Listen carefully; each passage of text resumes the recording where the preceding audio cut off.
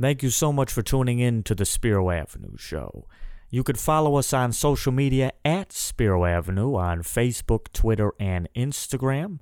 You can also watch our full episodes and clips and highlights on YouTube. And we would appreciate it if you could hit that subscribe button for us. Anyways, thank you so much for tuning in, and I hope you enjoy. I got to tell you, I'm an adaptable guy. I feel good in a multitude of situations. I'm diverse. I like diversity of experiences in life. But I got to say, I've deviated from my roots recently, guys. I have been too much on the Michigan boat. I've done too many Michigan shows recently. I feel lost. I feel lost in the woods, but, or at least I have. But I'm back on track. We're back in the Michigan State basket. Thank God. No offense, Michigan fans, but this is more my lane. I feel more comfortable in my lane. We'll get to that in a second with a distinguished guest covering those topics. But first, we have a new sponsor to thank tonight. This is a very exciting sponsor to add to the Spiro Avenue Network Rolodex. Good friends of mine, Servview Electric. Why are they good friends? Well, they've done good electrical work for me. I always say I'm not going to get on here and pimp some company that I don't actually use or wouldn't use. Superior Home Lending, one of our favorites, right? They just did my home refi. Servview Electric just did electric work for us. They did a fantastic job. Great guys over there. You could argue the best electricians in southeastern Michigan right now. They were actually out here yesterday and today working on the studio.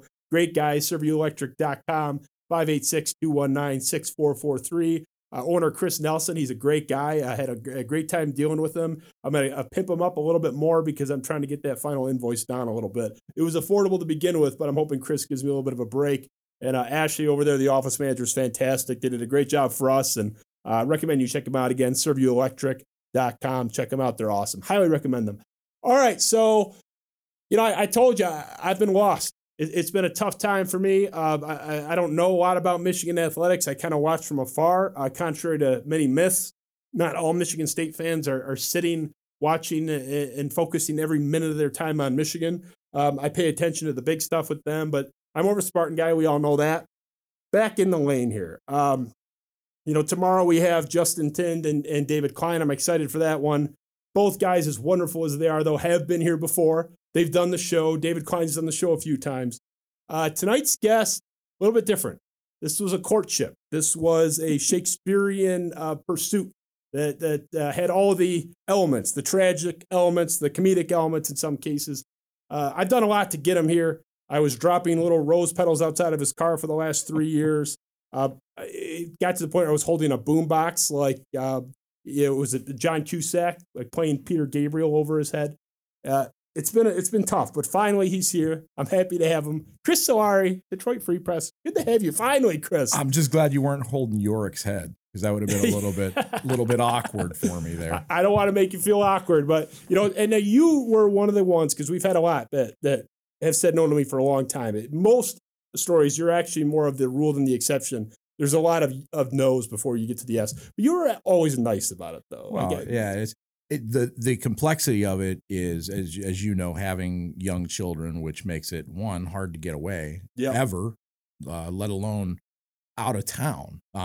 So coming down from the Lansing area sometimes can be a little dicey. So, of course, I pick a wonderful night where it's 60 degrees in December and it's about to get windy as all hell. So that's, I'm sure the drive back is going to be really interesting when I'm hitting the floor and going about 55 in a 75 zone. Yeah, I hope because I can't go any faster. We'll throw some bricks in that trunk to weigh it down. I don't know. Thank you for attributing your nose to distance and children and not our mutual context that may not be my biggest fans, but I appreciate the politeness. So look, I mean, today, signing day, obviously that's the big thing. I promise, I do want to get to that, but to me, I want to get to the Kenneth Walker thing so I can not talk about it again for a very long time. It's not on my agenda really tomorrow, except maybe in passing if it comes up organically.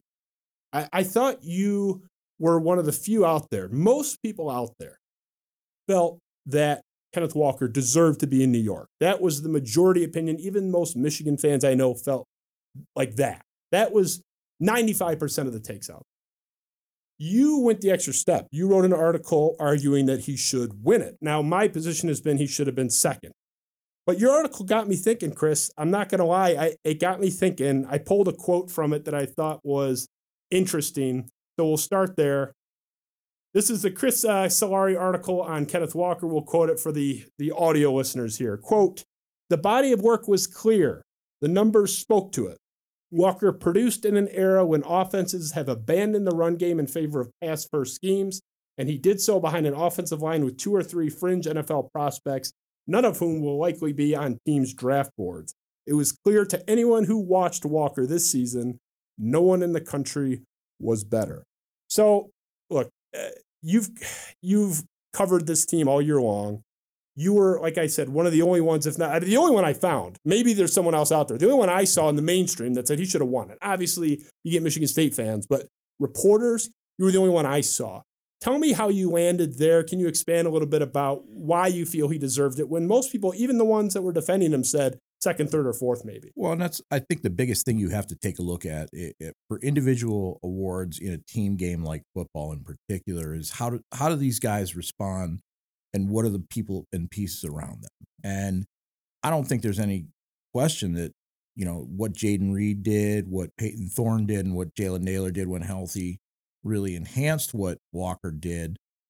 But they're not throwing for those yards, and they're not getting that without 8 or 9 guys in the box, and sometimes 10. Nebraska sold all out for the run.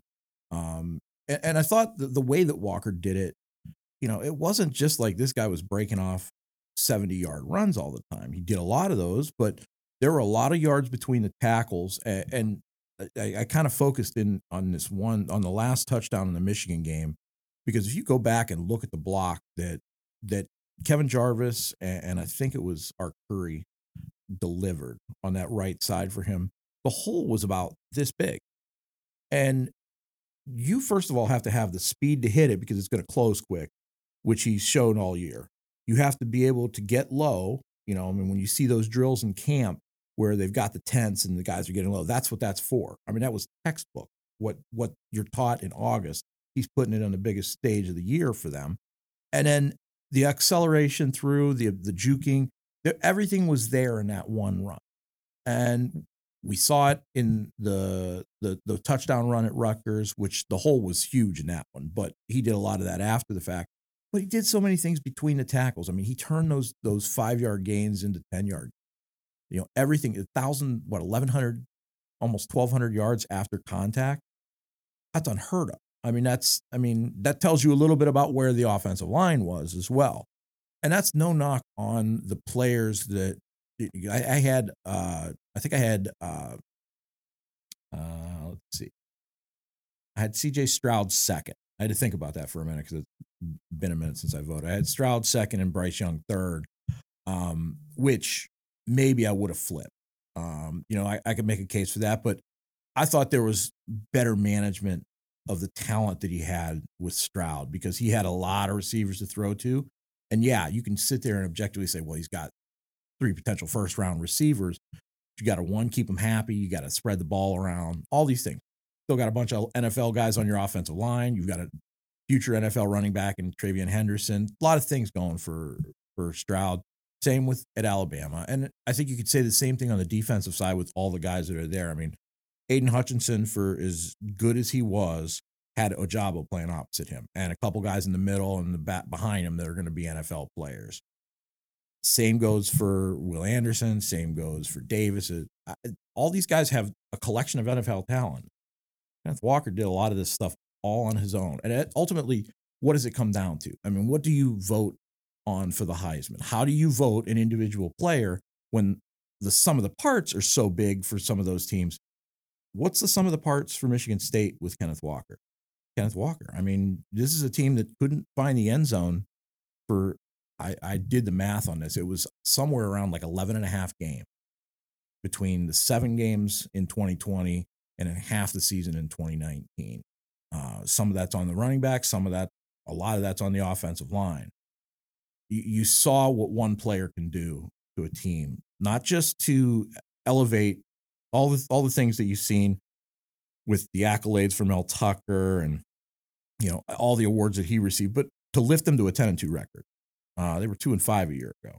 I understand Michigan was down too, but again, you got to put up points, and there's a lot could be said for Michigan's record with what they did with Corum and McCarthy and McNamara and blending those guys and getting the Haskins. There's a lot of blending of talent because they had a collection of talent.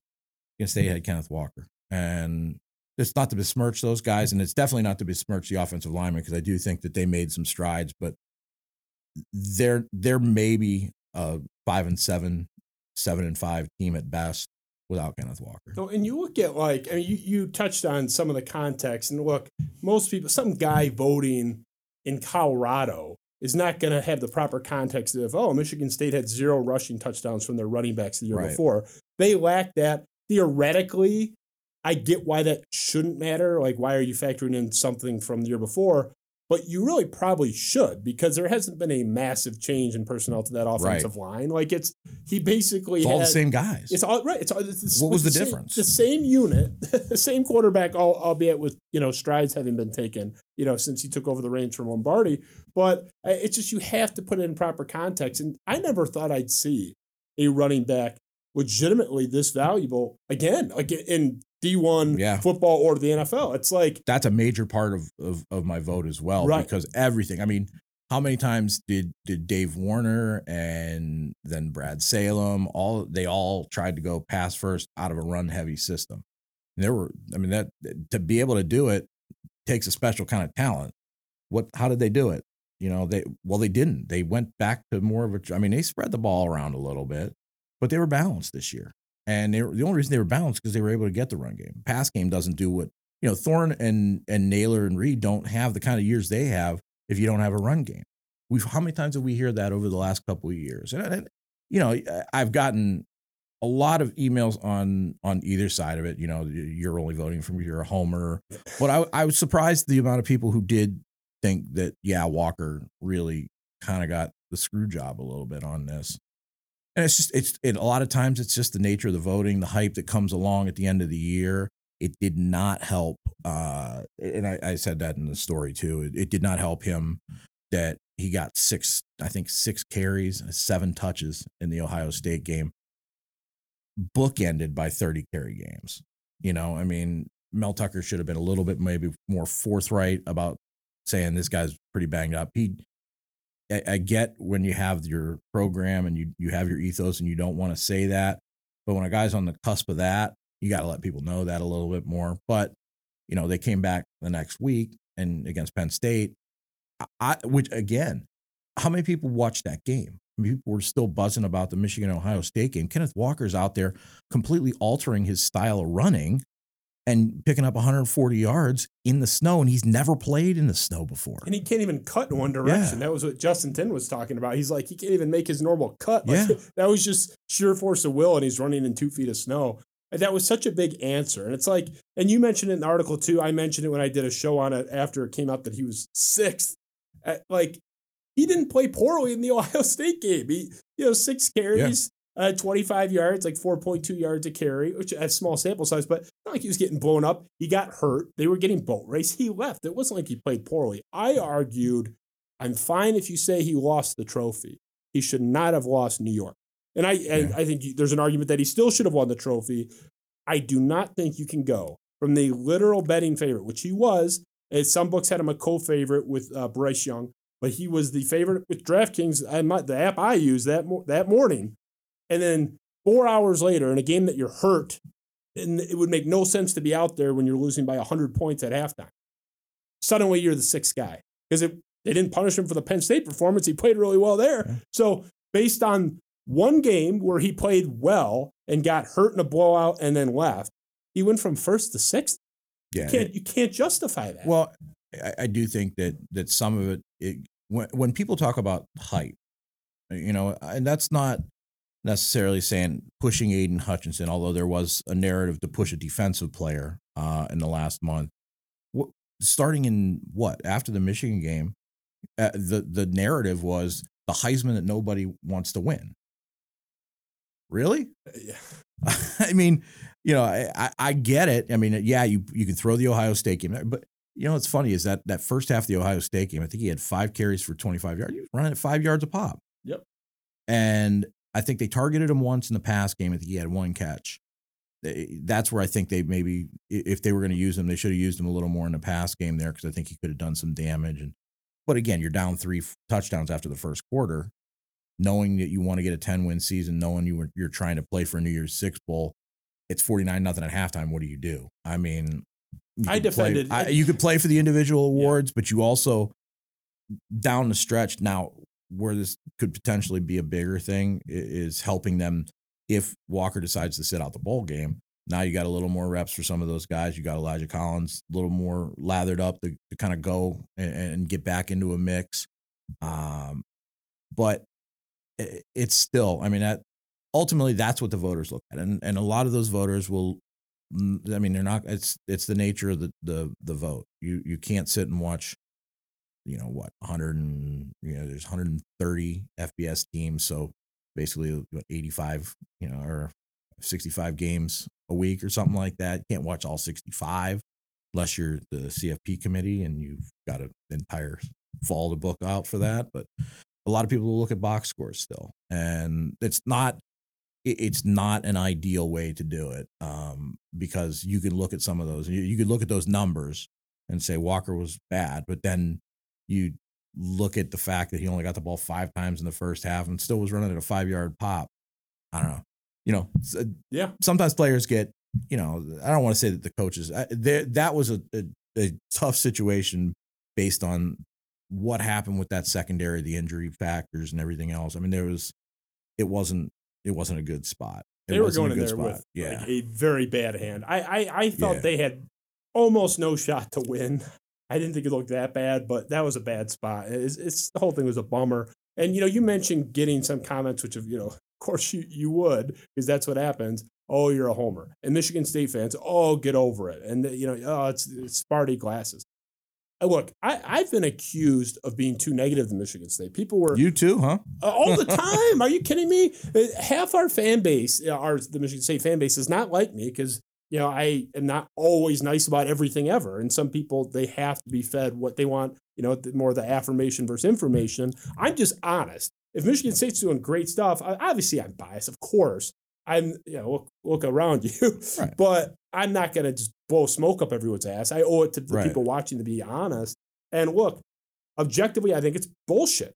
And I'm not that guy, but I stand with that guy on this one. And I look at the objective measure. So take Chris Solari's Sparty glasses out of it, which I don't buy, but what people think, my Sparty glasses, whatever people think, what's an objective measure? The Walter Camp Award. So we'll bring that up. Just look historically. This isn't Justin Spiro, Sparty whining, or Chris Solari, who's a homer Michigan State writer. This is an objective metric here. So in the history of the Walter Camp Award, 1967, been awarded 55 times. This was painstaking research. I think it was the first one to put out about the finals. Tough to find some of those. But it was some digging. But in the 55-year history of the award, the people that won the Walter Camp Trophy have done really well. In the Heisman vote, 71% of Walter Camp winners won it outright. 22% finished second in the Heisman voting. The remaining 6 before we get to the last one, third place, 6%. So you look right off the top, 98%, 54 of the 55 finished either first, second, or third. 93% either won it or were runner-up. I think it was 51 or 54. Kenneth Walker finishes 6th. This isn't, oh my God, he finished 4th. That's never happened. Oh my God, he finished 5th. That's never happened before. He finished 6th. This is so far off the deep end. Look, would I be upset if he finished 3rd? Oh shit, he's in the 6%. That kind of sucks. Yeah, I'd be upset. I'd be irritated. I think he, at worst, should have been 2nd. If he was 4th and was the first one through that wall, I'd kind of bullshit, but whatever. 6th? I'm sorry. Am I out of line here? Like, I'm not normally an award guy, but like this is BS, right? I mean, come on. I mean, again, you're finishing 2nd right now in the country and the 1st among Power 5 running backs in terms of rushing yards and yards per game. You're right there with rushing touchdowns. You've done a lot of the things that aren't happening in football. Yes. I mean, should Shohei Ohtani have won the MVP? Did he have the pitching numbers that warranted it? Maybe not. Did he have the hitting numbers that warrant it? Maybe not. But when you put it all together in the context of what the game is in the sport, we haven't seen anything like that. We haven't seen anything like this from a running back in quite some time, probably since Mark Ingram? But even with Ingram and Derrick Henry, multiple first rounders on those offensive lines. And they had a second rounder, multiple guys playing in the NFL that were drafted in the top 20, 25. Absolutely. That's not going to happen here, and that's what you pointed out in your article. So it's like, he compares favorably to Mark Ingram. That's not even the compliment. He's better than what Mark Ingram did, and that's not a besmirchment of Mark Ingram, but I'm sorry. Mark Ingram's supporting cast is a lot better. Mark Ingram was playing from up 14-0 in the first quarter 100 times, getting the ball 7 times in a row. It with better guys blocking in front of him. It's not the same. What Walker did, look, if you want to argue he couldn't win it, whatever, I'm fine. I said he should have been second. Sixth, it's unacceptable. I don't think we're crazy. I really don't. Yeah, you could make the argument that, for guys like Henry and guys like Ingram at that point, they maybe weren't playing even full games. What would they have done if they'd have played a full game like a lot of the games that Walker did? Because as much as it was, they weren't blowouts in many of those games. They had the Miami game that they basically put it on them in the second half. Northwestern wasn't a terrible blowout. The Michigan game was really close and really good. I mean, that's another thing. I never even put that in there. 5 touchdowns against that Michigan defense is nothing to sneeze at. Just to be fair, nothing to sneeze at with 5 touchdowns against Ohio State's defense like Tom Haskins did either. But again, when you have multiple threats, when you've got Quorum as the speed guy, and Kenneth Walker was both. He had to be both. They didn't have that other option there. They didn't have a speed back to give him a break. I mean, there were times where people would be like, "Oh, is he hurt? Is he hurt?" And it was just, no, they're giving Jordan Simmons a series. I mean, like he's not a robot, as you can run 25 times a game, but you're still getting hit. You're still getting hit hard. And particularly when you are the singular focus of a defense. I mean, everybody knew every defensive, and the thing about the Walter Camp Award, that's voted on by coaches and sports information directors. Most of the coaches watch more film than anybody. And a lot of times they're cross scouting. So they'll see some of these things, and you know how coaches are. They'll stop a tape and they'll be like, what did I just see? Walker's that kind of guy. I mean, if those coaches saw that and noticed that, and enough of them around the country realized how tough it is to run the ball anymore, how tough it is to find a durable running back, and how tough it is to find a running back who can blend speed, vision, and power, it tells you something. Yeah, and the amount of drives he saved, where if you look at the stats, if you lose yardage on first down, you go 3 and out at something like 87% of the time. Yeah. It's like, don't quote me on the exact number. Like, it's drive killers. If you're 2nd and 12, you're behind the 8 ball. The amount of times on first down he'd be caught behind the line, -3, -4 yards, and he'll just escape to get back to the line for 1 yard or 2 yards. That was constant. No one even talks about that, but those are winning plays too. I mean, the Walter Camp, I could argue, is actually the better award for the reason you outlined. Like, just the judges are more credible inherently. You go back into the history of the Heisman. I mean, remember, this is maybe the last 20 years that we've had as much access to games being on television as we have. So, I mean, a lot of this, you see how these things were voted on: word of mouth, stats, reading box scores, talking to sports information directors. So there was probably a little bit more of, I don't want to say informed votes, but when you're hearing it from the sports information directors, that gives you a little bit of a pipeline to the coach. Or if another coach is telling you that, you have a little more direct. I don't think we have the same kind of relationships and access with them. I mean, they have other responsibilities now. They're producing their own TV shows. They're doing all these other things. So kind of just sitting for an hour and shooting the shit about, who's looking good. Who'd you guys see that looks great? I mean, you don't see that as often. Either with coaches or with sports information people or some of the other athletic administrators. So, that's some of it. And some of it is that all these games are on TV, at which you might, Graham Couch wrote about it, and it's a good salient point that guys like me and guys like Michael Cohn, who covers Michigan for us, or, whoever, I mean, a lot of our time is centrally fixated on the team that we cover, because that's just what we do. That doesn't make us a homer. That's literally our job. Yep. To try and sit and sift through it as much. So, you have minimal hours in the day to kind of play catch up on a lot of things. BTN in 60 is great to be able to do that. You're able to kind of fast forward a little bit, kind of skip through some things, but you're not sitting and watching a whole game. So you miss some things. And, that's kind of the nature of that. That's part of the reason why I voted in the AP poll for 1 year.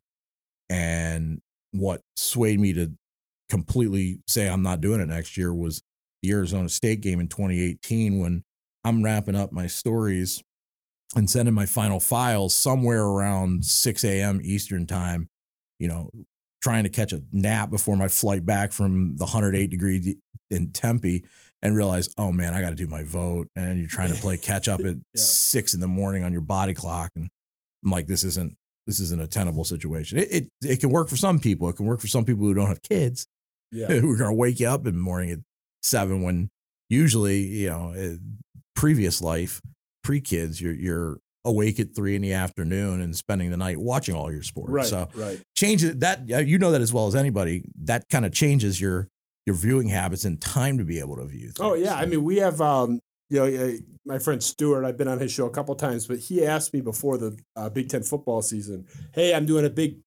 Big Ten preview show. I want you to come down and talk like a rundown of every team situation.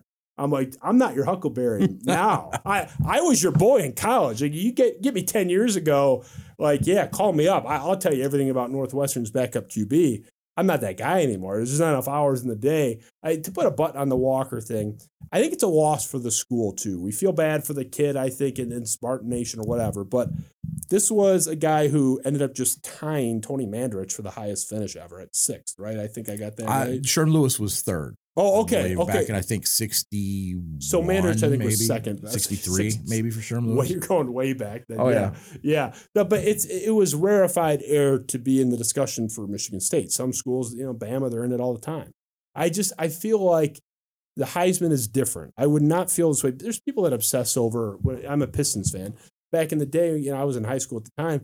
Oh, Ben Wallace better win Defensive Player of the Year. It's like, I hope he does. I'm a Pistons fan. I like Ben Wallace. I hope he wins it. I'll clap if he does. I'll be, I'll boo-hoo if he doesn't. But I'm not going to be on day 9 of him being snubbed, if you were, and whining about it. This, to me, they don't make the Walter Camp house with the Nissan commercials, which have been going on forever. There is a prestige to it that stands out more than any other award in sports, I would argue, in terms of an individual award. It has more prestige than winning an NBA MVP or a Conn Smythe. May not be as high of an achievement. You're not the best at the highest level, but in terms of cachet and commercial ability to cash in on that, I feel like Michigan State was a big loser in this too. Is that kind of a fair assessment? Yeah, I'd agree with that. I think the other thing that's kind of there, and it's kind of the elephant, or as Tom Izzo would say, the white elephant in the room, is that Hutchinson was there, that Michigan was represented, that he made the late surge. I mean, that ultimately is why it's still at conversation peaks a week and a half later. I guess. But it's the same thing on the other side of how Michigan State winning that game was the conversation piece. And then it became Michigan topping them in the CFP standings. And that became, people don't necessarily, because they're in the middle of this rivalry, sometimes realize how much the rivalry itself amplifies little things, and how kind of just overblown some of this gets, because you're living with it and dealing with it every day. I mean, there are people that have covered some of those SEC schools that sometimes walk into this and don't realize that.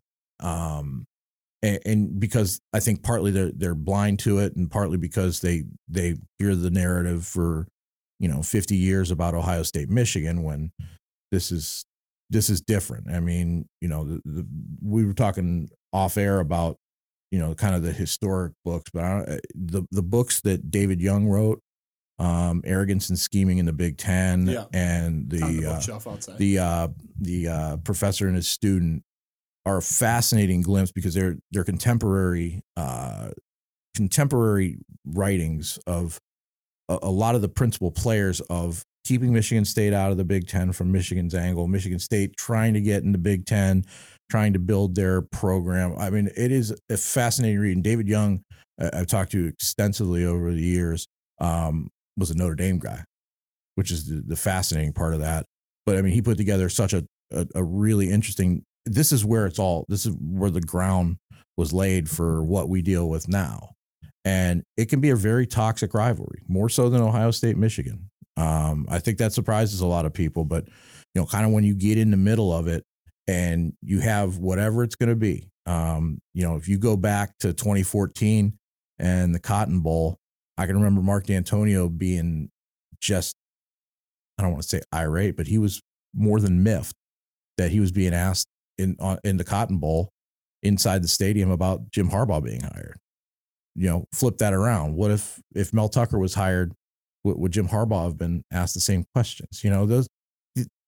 This is where the little brother syndrome comes from. This is where the little brother insult comes from. All these things that have magnified and piled on top of each other historically. That's why the Michigan fans jump on Michigan State whenever they can. And it's why the Michigan State fans for the last decade and a half have been the ones doing the talking, because they haven't had that chance really since the 50s and 60s, not in any of our lifetime. So it is fascinating to watch, because I did grow up outside of it. So, but, I went to Michigan State. I have no problem with saying that, but didn't grow up really a fan. I mean, I grew up watching Connor Hayward's dad play. I grew up watching Dan Marino play. I watched a lot of Pitt football and basketball. I could tell you all the, You're a Steelers fan. Right? I am a Steelers fan. I can tell you all the 86, 87, 88 Pitt teams with Sean Miller and Jerome Lane. And those are the teams that I followed. So, I mean, but I was also a sports fan. So you knew about the Michigan States. You knew about the Michigans. You watched a lot of those games. We had a Notre Dame house. My uncle was a big Notre Dame guy because Terry Hanratty went there from our hometown. We also followed Michigan State because the Saul brothers went there. We followed Penn State because they were guys. So, when you don't necessarily, you kind of get a better idea of it coming in from the outside than people who've kind of lived it every day of their lives. And it's fascinating because you do see where each side comes from. And, you can see that with this in particular, the Michigan fans, even though they lost, they knew that they were going to get it in on Michigan State about winning the Big Ten, getting to the college football playoffs, and then the Hutchins thing on top of it. So it magnified all of that. I don't think it's just about the Walker thing. I think if this was last year and Michigan had the season it had, and Michigan State, the same thing happened to Kenneth Walker, and instead it was pick a random player from Iowa, Tyler Linderbaum. Say that he's the guy that goes to New York over Kenneth Walker and he finishes sixth. It's not going to be the same as with Aiden Hutchinson going. No, you're right. And I mean, I'm curious for your thoughts on this, because there's some people that out there that think that kind of what you're talking about with the media bias, would Harbaugh have been asked about Mel Tucker the way D'Antonio was about Harbaugh? There's some people that think that media perception that Michigan State is less than had an influence on this result. It wasn't just, he had a bad game against Ohio State. He picked the wrong time to have a bad game. That it was a specific anti-Michigan State thing. We'll start in-house, then we'll go out-house here. Darian Harris, I don't mean like the shitter. It's not to insult the guy. But Darian Harris, who's done the show, good friend of the show. He's still working for Michigan State. Great guy. I love Darian Harris. This was his tweet when this whole thing came out with Kenneth Walker not being nominated or not being a finalist. Quote, Michigan State University is one of the biggest brands in the world. This is simply position bias, recency bias, and weighing current hype over a full season of production and elevation of an entire program and community. Shameful. Hashtag release the ballots. Voters, put your name on it. That was piggybacked by someone not working for the university, someone who, like me, has ruffled feathers up there, despite their Michigan State allegiance, Mike Valenti. This is how he laid it out. Quote, you started to see it later in the year. Suddenly, Kenneth Walker began to disappear from all of ESPN's little polls. The Ohio State game happens, and the national media decided the campaign was over. We're not going to mention Kenneth Walker's name again. The overall body of work did not matter. So their takeaway, and this was something out there from other people too, is it wasn't just bad timing and someone that didn't have enough time because they're on the West Coast or they have 4 kids. That it was a specific, that's Michigan State. Like they get the Michigan State sort of downgrade. Do you think there's any element of truth to kind of what they're saying? Is there some element of that out there? I mean, I think that there's a lot of voices that were pushing him, or pushing Aiden Hutchinson, I should say. How many people were out there pushing Kenneth Walker after the Michigan game? Not many. I mean, Gus Johnson excitedly. After the Michigan game, though, into November. I mean, yeah. You know, really I mean, there really weren't. I mean, it's funny and kind of weird. I mean, it did really taper off. Even in the week after, I'm trying to remember who they played right after Michigan, the Purdue game. I think it was. It was the Purdue loss. So the Purdue loss, you know, again, an individual award, still ran, I believe, for over 100 yards in that game. And because the team lost and couldn't stop Aiden O'Connell on the defensive side, it goes the other way. And that's, I think, where it started to kind of fall apart. And, you know, it's an individual award. You shouldn't have to be a 12-win national championship team. That's not what that award is about. I mean, the voting criteria is pretty specific with it, and there is an integrity component that comes with it, as we know with the whole Reggie Bush situation of having it stripped. But, you know, Walker, there's nothing about Kenneth Walker that doesn't scream integrity. He's the nicest guy I mean, he really is humble. I've been really surprised how quiet he can be. You know, I mean, I think he's just, you know, he's seems like just a guy that likes to play football and does it well. Yeah, most humble guy ever. Yeah. So, I mean, but there was that tapering, and then the Ohio State game happened, and it was a plummet. So, I don't know. Who's to blame for it? You know, is it higher ups? I mean, there's clearly talking points, and, you know, that does tend to sway the votes. I mean, there's 900 some voters, though. That's part of it as well. You know, maybe there's too many. Maybe guys like me shouldn't have a vote. Maybe guys like Graham Couch shouldn't have a vote, although he probably won't next year. But that's a whole other story. I like Graham. I said Graham Couch's article. Now Graham wants me 6 feet under. He's not a fan of mine. But I said the Graham Couch article was one of the best articles I read in 10 years for sports. Yeah. Like, it was one of the best 10 sports columns I've read. I said it publicly. His article, for those that didn't read it, was essentially saying, and you've touched on it a little bit, guys like me shouldn't have a vote. Guys like Graham Couch, Chris Solari shouldn't have a vote because we don't have the time. We're so focused on our team, right? That was the essence of his point. I mean, if the retired people in our industry that aren't on, you know, spending Friday in an airport, Sunday in an airport, and all day Saturday writing and watching one game and focusing on the stat book that you got and then catching up. I mean, there is an inherent issue with that. But again, this is an award. It's like saying, should the writers vote for the Hall of Fame? Well, is there a Hall of Fame without the writers? No, it was started by the Baseball Writers of America. The Heisman was started by the Heisman Trust, and this is the system they enacted back in 37 when it started. So, right or wrong, I mean, you do try to evolve with the times, but 900 some voters seems like a lot, but it also gives you a better, broader context of people around the country, because I know that there are voters in every state that they try and reach. So I don't know. This is one of those years, though, that you can see the broken flaws and the broken system and some of the flaws in it. Who and why? I mean, you know, TV plays a big part of it. TV plays a really big part of it, because that's how we catch up on things now. Yep. You know, and talking heads, because it doesn't matter where you're at or what time of the day it is, you're going to have a talking head show going. And what are the talking points that day? Yeah, it's just a bummer. I think I think they blew it. I think that's pretty clear, and there's objective reasons why we can lay that out. But we'll leave it there. I will say this though. They're fascinating football players. I mean, they're all fascinating and really good football players that were in contention for that award. But I mean, but again, I voted why I voted. Yeah, because, you know, the fascinating quote that we get in our industry all the time is you have to do more with less. And ultimately, who did more with less this year? Who did more with less in the last 5 years? I mean, you could argue he's done more with less than anybody in the last half decade.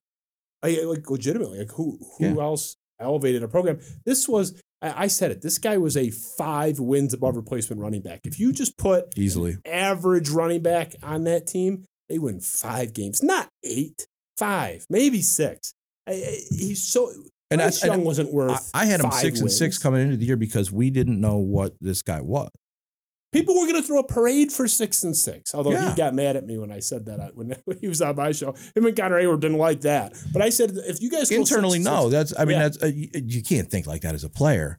But I mean, externally, and that's why they say block out the noise. But the reality is, they didn't know what they had until they stepped on that field at Northwestern.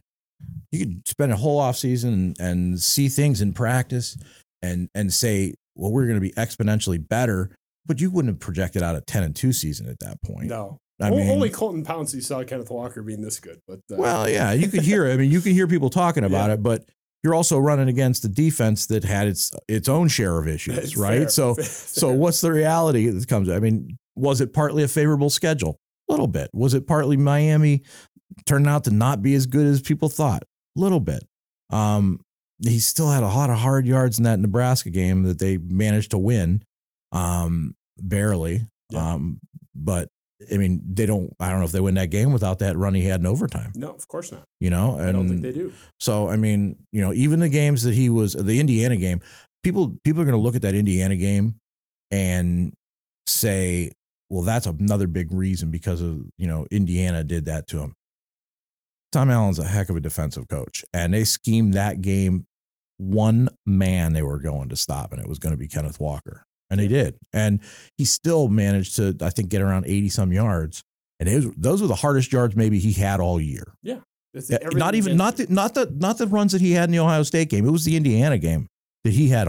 He showed me a lot in that game with not being necessarily a guy who's running 75-yard touchdowns every first play of the game. That was a football game, and he was a football player in that game. And again, I don't think they win that game without the job that he did running downhill in that second half and wearing that defense down. He won't have the career because I think he will be gone. So he won't have the career chops. But in terms of like just player, if I had to beat Bama next week, my life depended on it. I wanted the best horse I could possibly have.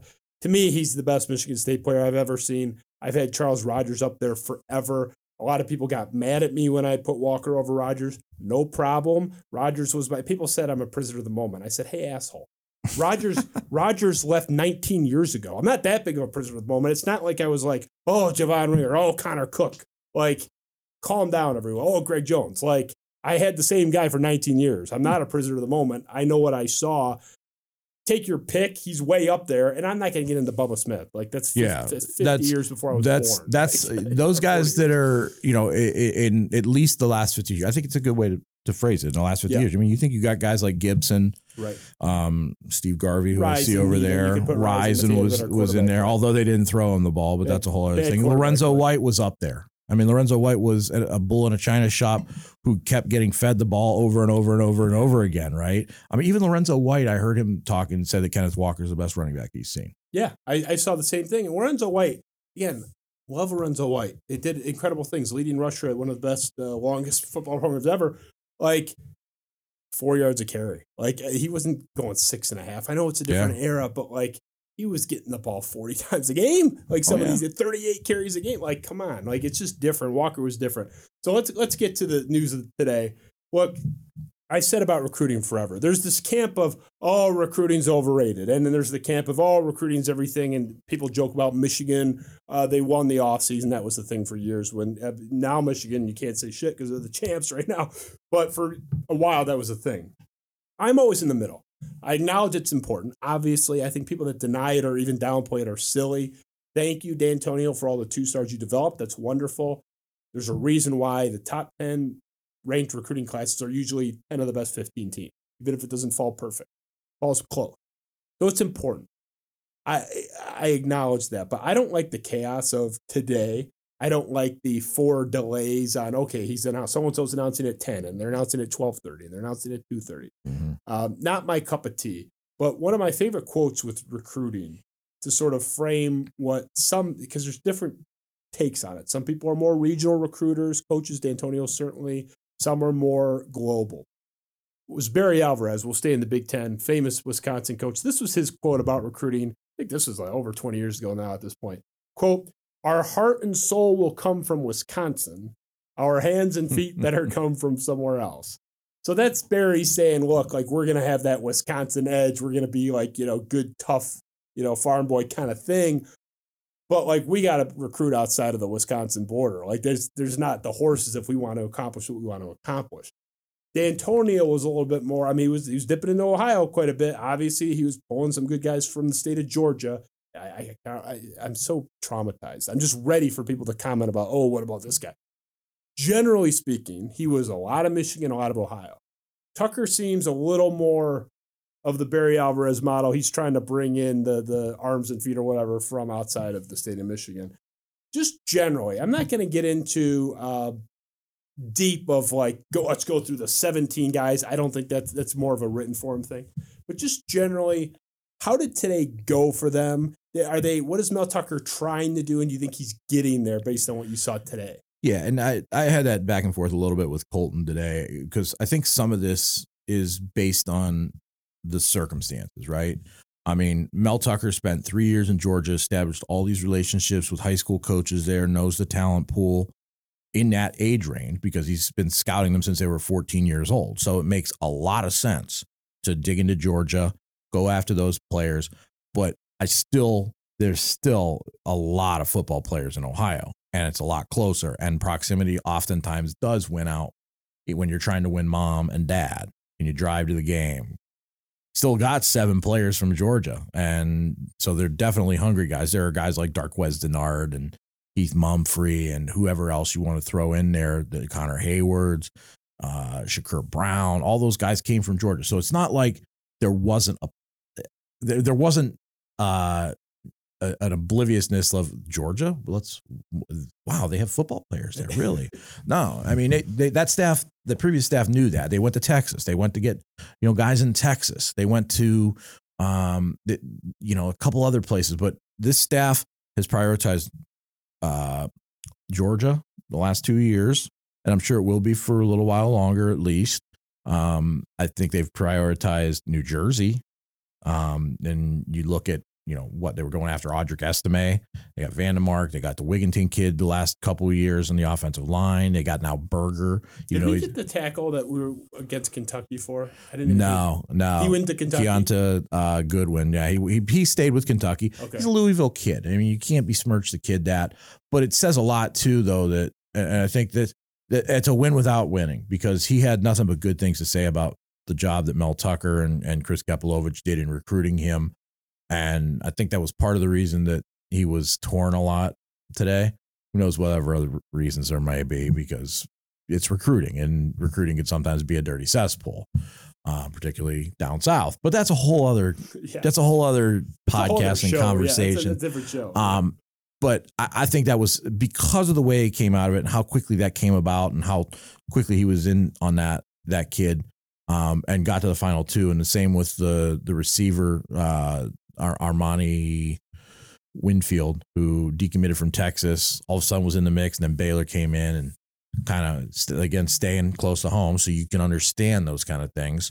You don't besmirch a kid to stay home.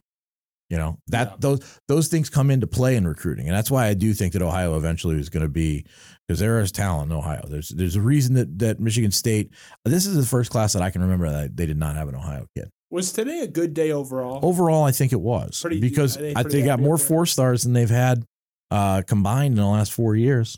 I think they had 5 4-star kids. 4 of them were in-state kids, which is a big thing because you want to keep those in-state kids to your program. That's the building block that D'Antonio started to build their run. Kept the better kids, started getting that pipeline with Will Golston and Chris Norman and all those guys, those 4 and 5 stars from Detroit that ultimately built them towards Big Ten championships.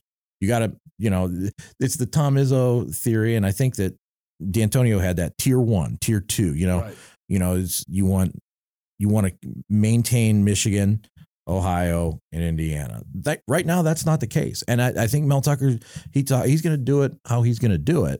But I think at some point when he starts building and establishing those relationships in Ohio, which they haven't had a chance to really do, to walk the hallways in schools, all the things that you've had for years past in recruiting. I mean, to not have that and start a new job and try and build that is difficult. You're going to have those relationships. A guy like Harlan Barnett does, but does a guy like Kapilovich? Does a guy like Ross Ells, guys that are William Peeler, guys that are new to the Midwest, maybe don't necessarily have those kind of deep-rooted connections that D'Antonio and his staff did coming from Youngstown, Cincinnati, Ohio State. I mean, it's, you know what I mean? Those are 20-year established relationships, 25-year established relationships that allowed them to find a guy like Le'Veon Bell. I mean, we could talk all we want about the good players in Georgia, and there are a lot of them. There are plenty of them. But Le'Veon Bell was a 2-star kid from Ohio, and Nick Tompkins was a 3-star kid from Georgia. Who would you take? I'll take Le'Veon. Right. I mean, Jeremy Langford was a 3-star kid from Detroit. You're going to take him. Yeah, so, I mean, it all comes down to analysis and assessment. And which is something, again, that Mel Tucker has been able to do with a lot of those kids from Georgia for the 3 years that he was DC and with Kirby Smart down there. So also, I was going to say with Kenneth Walker in the transfer portal. That's pure film. 247 had him like the 98th guy or something. Like he was in a lot of people missed. Yeah, nobody was like, oh my God, Kenneth Walker. It is not an exact science, and that's partly why I don't like today. People think that you're winning. I told someone earlier today. I said, you know what this is? You know what signing day is? It's getting your Christmas presents on Thanksgiving and saying you can't touch them till Christmas. Yeah, one way to put it. I mean. You're not going to have these. You're going to have these kids for practice in January, and they'll be on the field in August. Maybe you'll see some. Maybe you won't. How many true freshmen are going to play? There are spots. There's definitely spots, but there's also portal. So where are you going to fill your immediate needs? You're going to try and build these kids. You didn't see I don't think you saw any of the freshman linemen that they devoted much of last year's class to. No Vandemark. No. Wigginton, none of those guys that they went in on, they were all redshirting. So now, first time you might see them in a bowl game because it won't count against their eligibility. Give them a little building block, give them a little taste, but still it'll be until fall when you might see them. Yeah, you might be two Christmases away. Yeah, I mean that's ultimately right, what it is with a lot of these kids because some of them aren't physically mature and they need to hit the strength and conditioning programs in college to get there. Yeah. Some of them are elite athletes that are going to play right away, but it's going to be a handful. Nao Teote was the highest rated recruit last year and he barely saw the field on the defensive side. So, I mean, he was a 4-star kid. So it wasn't like, no, he had a little 3-star kid. No, this was a kid that a lot of people identified. So it's a totally inexact science. And a lot of it goes with who you have coming back and where your ultimate needs and necessities are. And I think they addressed them between the 22 players that they signed today and the 4 guys from the portal that they got. They have a nice collection of talent in spots that they needed. So you win the day when you do that. Yeah. I mean, I think it seems like the people that I know that I trust on this stuff seem to think it was a good day for Michigan State. Not my lane, really. I mean, I pay attention after the fact. Like I said, I read people like Chris Solari, Justin Thin, Graham Couch, and I read what they say about the class like after the fact. But I think it's the worst Twitter day of the year for me personally. I hate it. I hate that aspect of it because it's a bunch of kind of look at me stuff. And there's nothing more insufferable. The people that tweet at recruits nasty shit are like terrible. Like, awful. Yeah. Like I'm with everybody on that. And I was accused of doing that one time for saying generally I didn't like people that were recruits talking trash of the rival before you even step foot on campus. Didn't attack anybody or tweet at anybody or whatever. But like, I don't think that kid ended up at Michigan State either. By the way, he went to UCF. Yeah, that was Spida Neely. But that gets to my point. When everyone was, I like that you knew what I was talking about. But yeah, all I said was like, I don't like these guys talking trash. I wasn't calling them names or whatever. It's terrible. But that stuff's bad. I agree. But I'm that's actually getting, at least in my realm, I don't know who you guys follow out there. In my realm, that's getting fewer and far between. What I just say, look, it's a pet peeve. It's not like a legitimate grievance, but everybody's so obnoxious now with friendly reminder for today, no tweeting at recruits. And then you get these guys that'll, let's say you're a left tackle from Texas. My final 2 are Oklahoma, Michigan State, and Georgia. And a Michigan State fan oh, I don't care what you pick. I want what's happy, you know, for you. I want what's best for you, and I care about you. And look, I hope you go to Michigan State, but I'll carry your bags for you all the way to Austin, Texas if you pick the long one. Like, they're not. I'm sorry. Like, you can think that, oh, I'm making Michigan State seem more friendly. It's the phoniest shit. I know it's a pet peeve. I know it's not like a legitimate grievance, but it's like the fakest nice day of the year. These dudes see through that because they got to deal with it on a daily. Yeah. I mean, it's just, you know, that's part of, I mean, it's a terrible part of being a kid right now. But I mean, you know, for the people that tweeted them, I mean, what would you tell your fucking kid if he's your neighbor, right? Yeah. If you're your neighbor's kid and he says, you know what, I'm going to go to school B down the road in the other state that you don't like. Are you going to tell that kid to fuck off? No. No, that's worse for sure. I mean, be a human. Yeah. I mean, that's the problem with all of social media is the humanity is lost, right?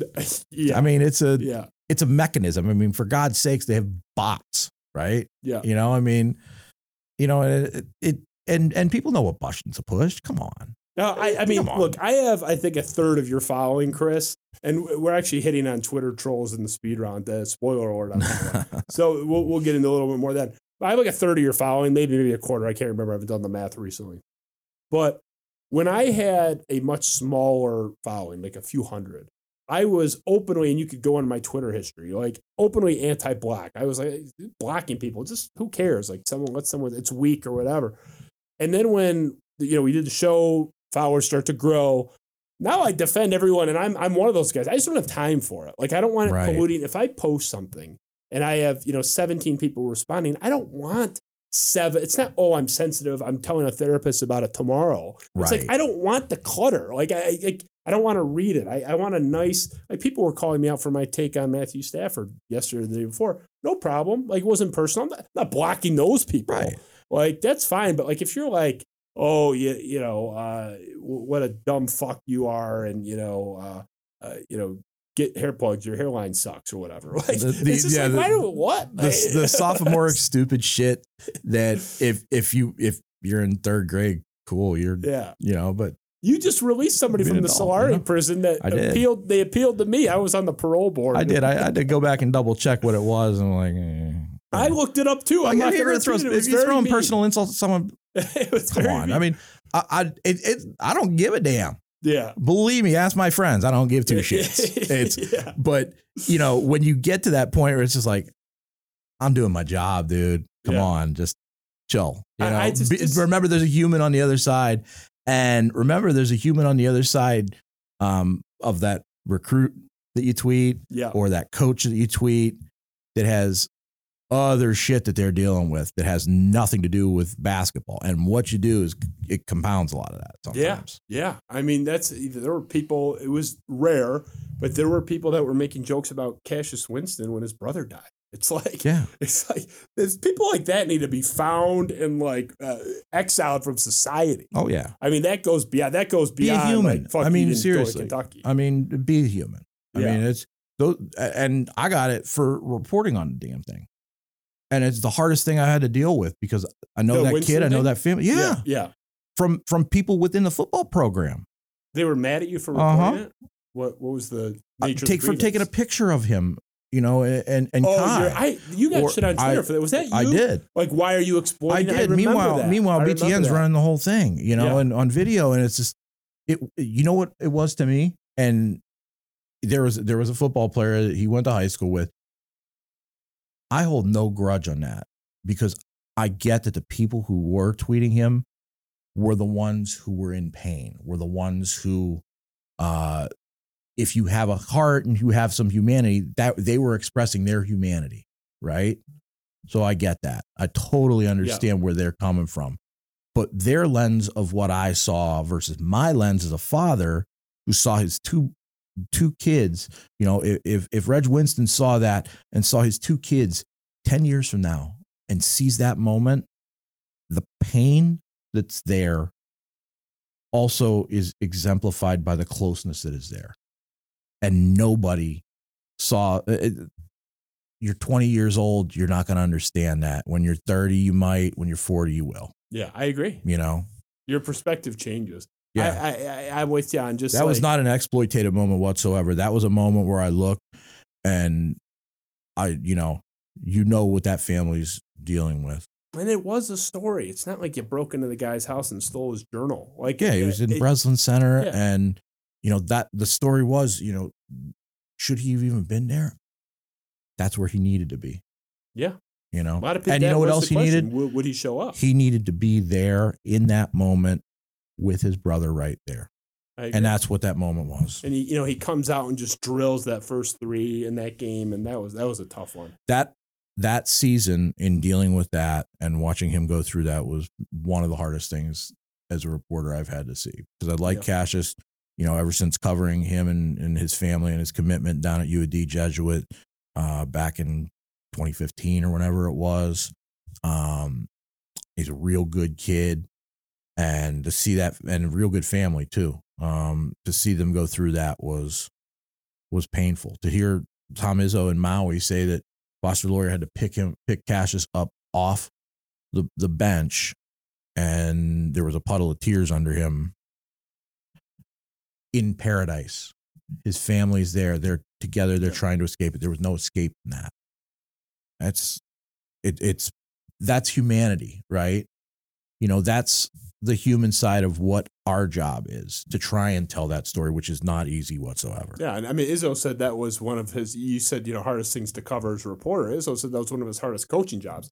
Yeah. He rides his point guards very hard, his leaders very hard.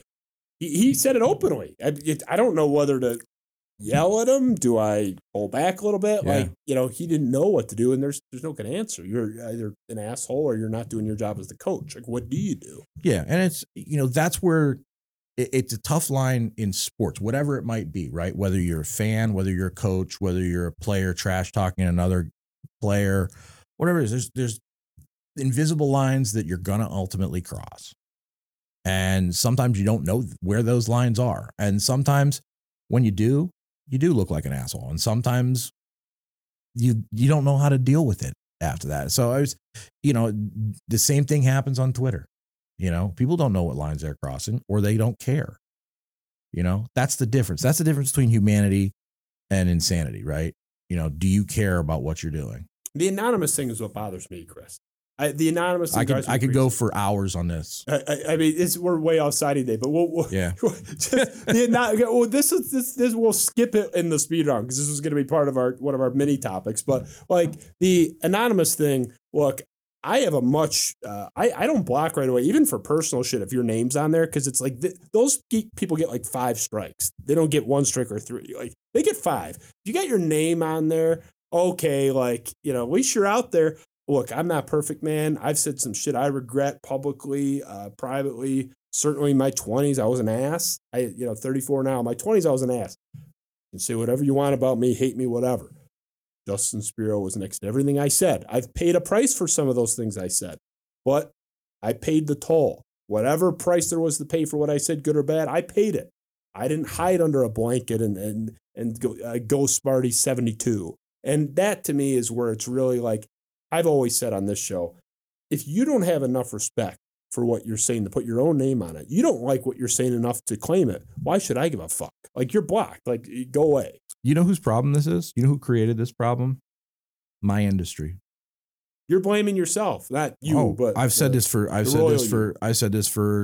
20, almost 25 years now. The day that newspapers decided to enact message boards and comment sections and hold those people to a different standard than the people who wrote letters to the editor, where those people had to submit their name, phone number, address, and a copy of their driver's license sometimes, depending on where you were at. I didn't know you went that far. Yeah, because you're putting that out into the public discourse. Yeah.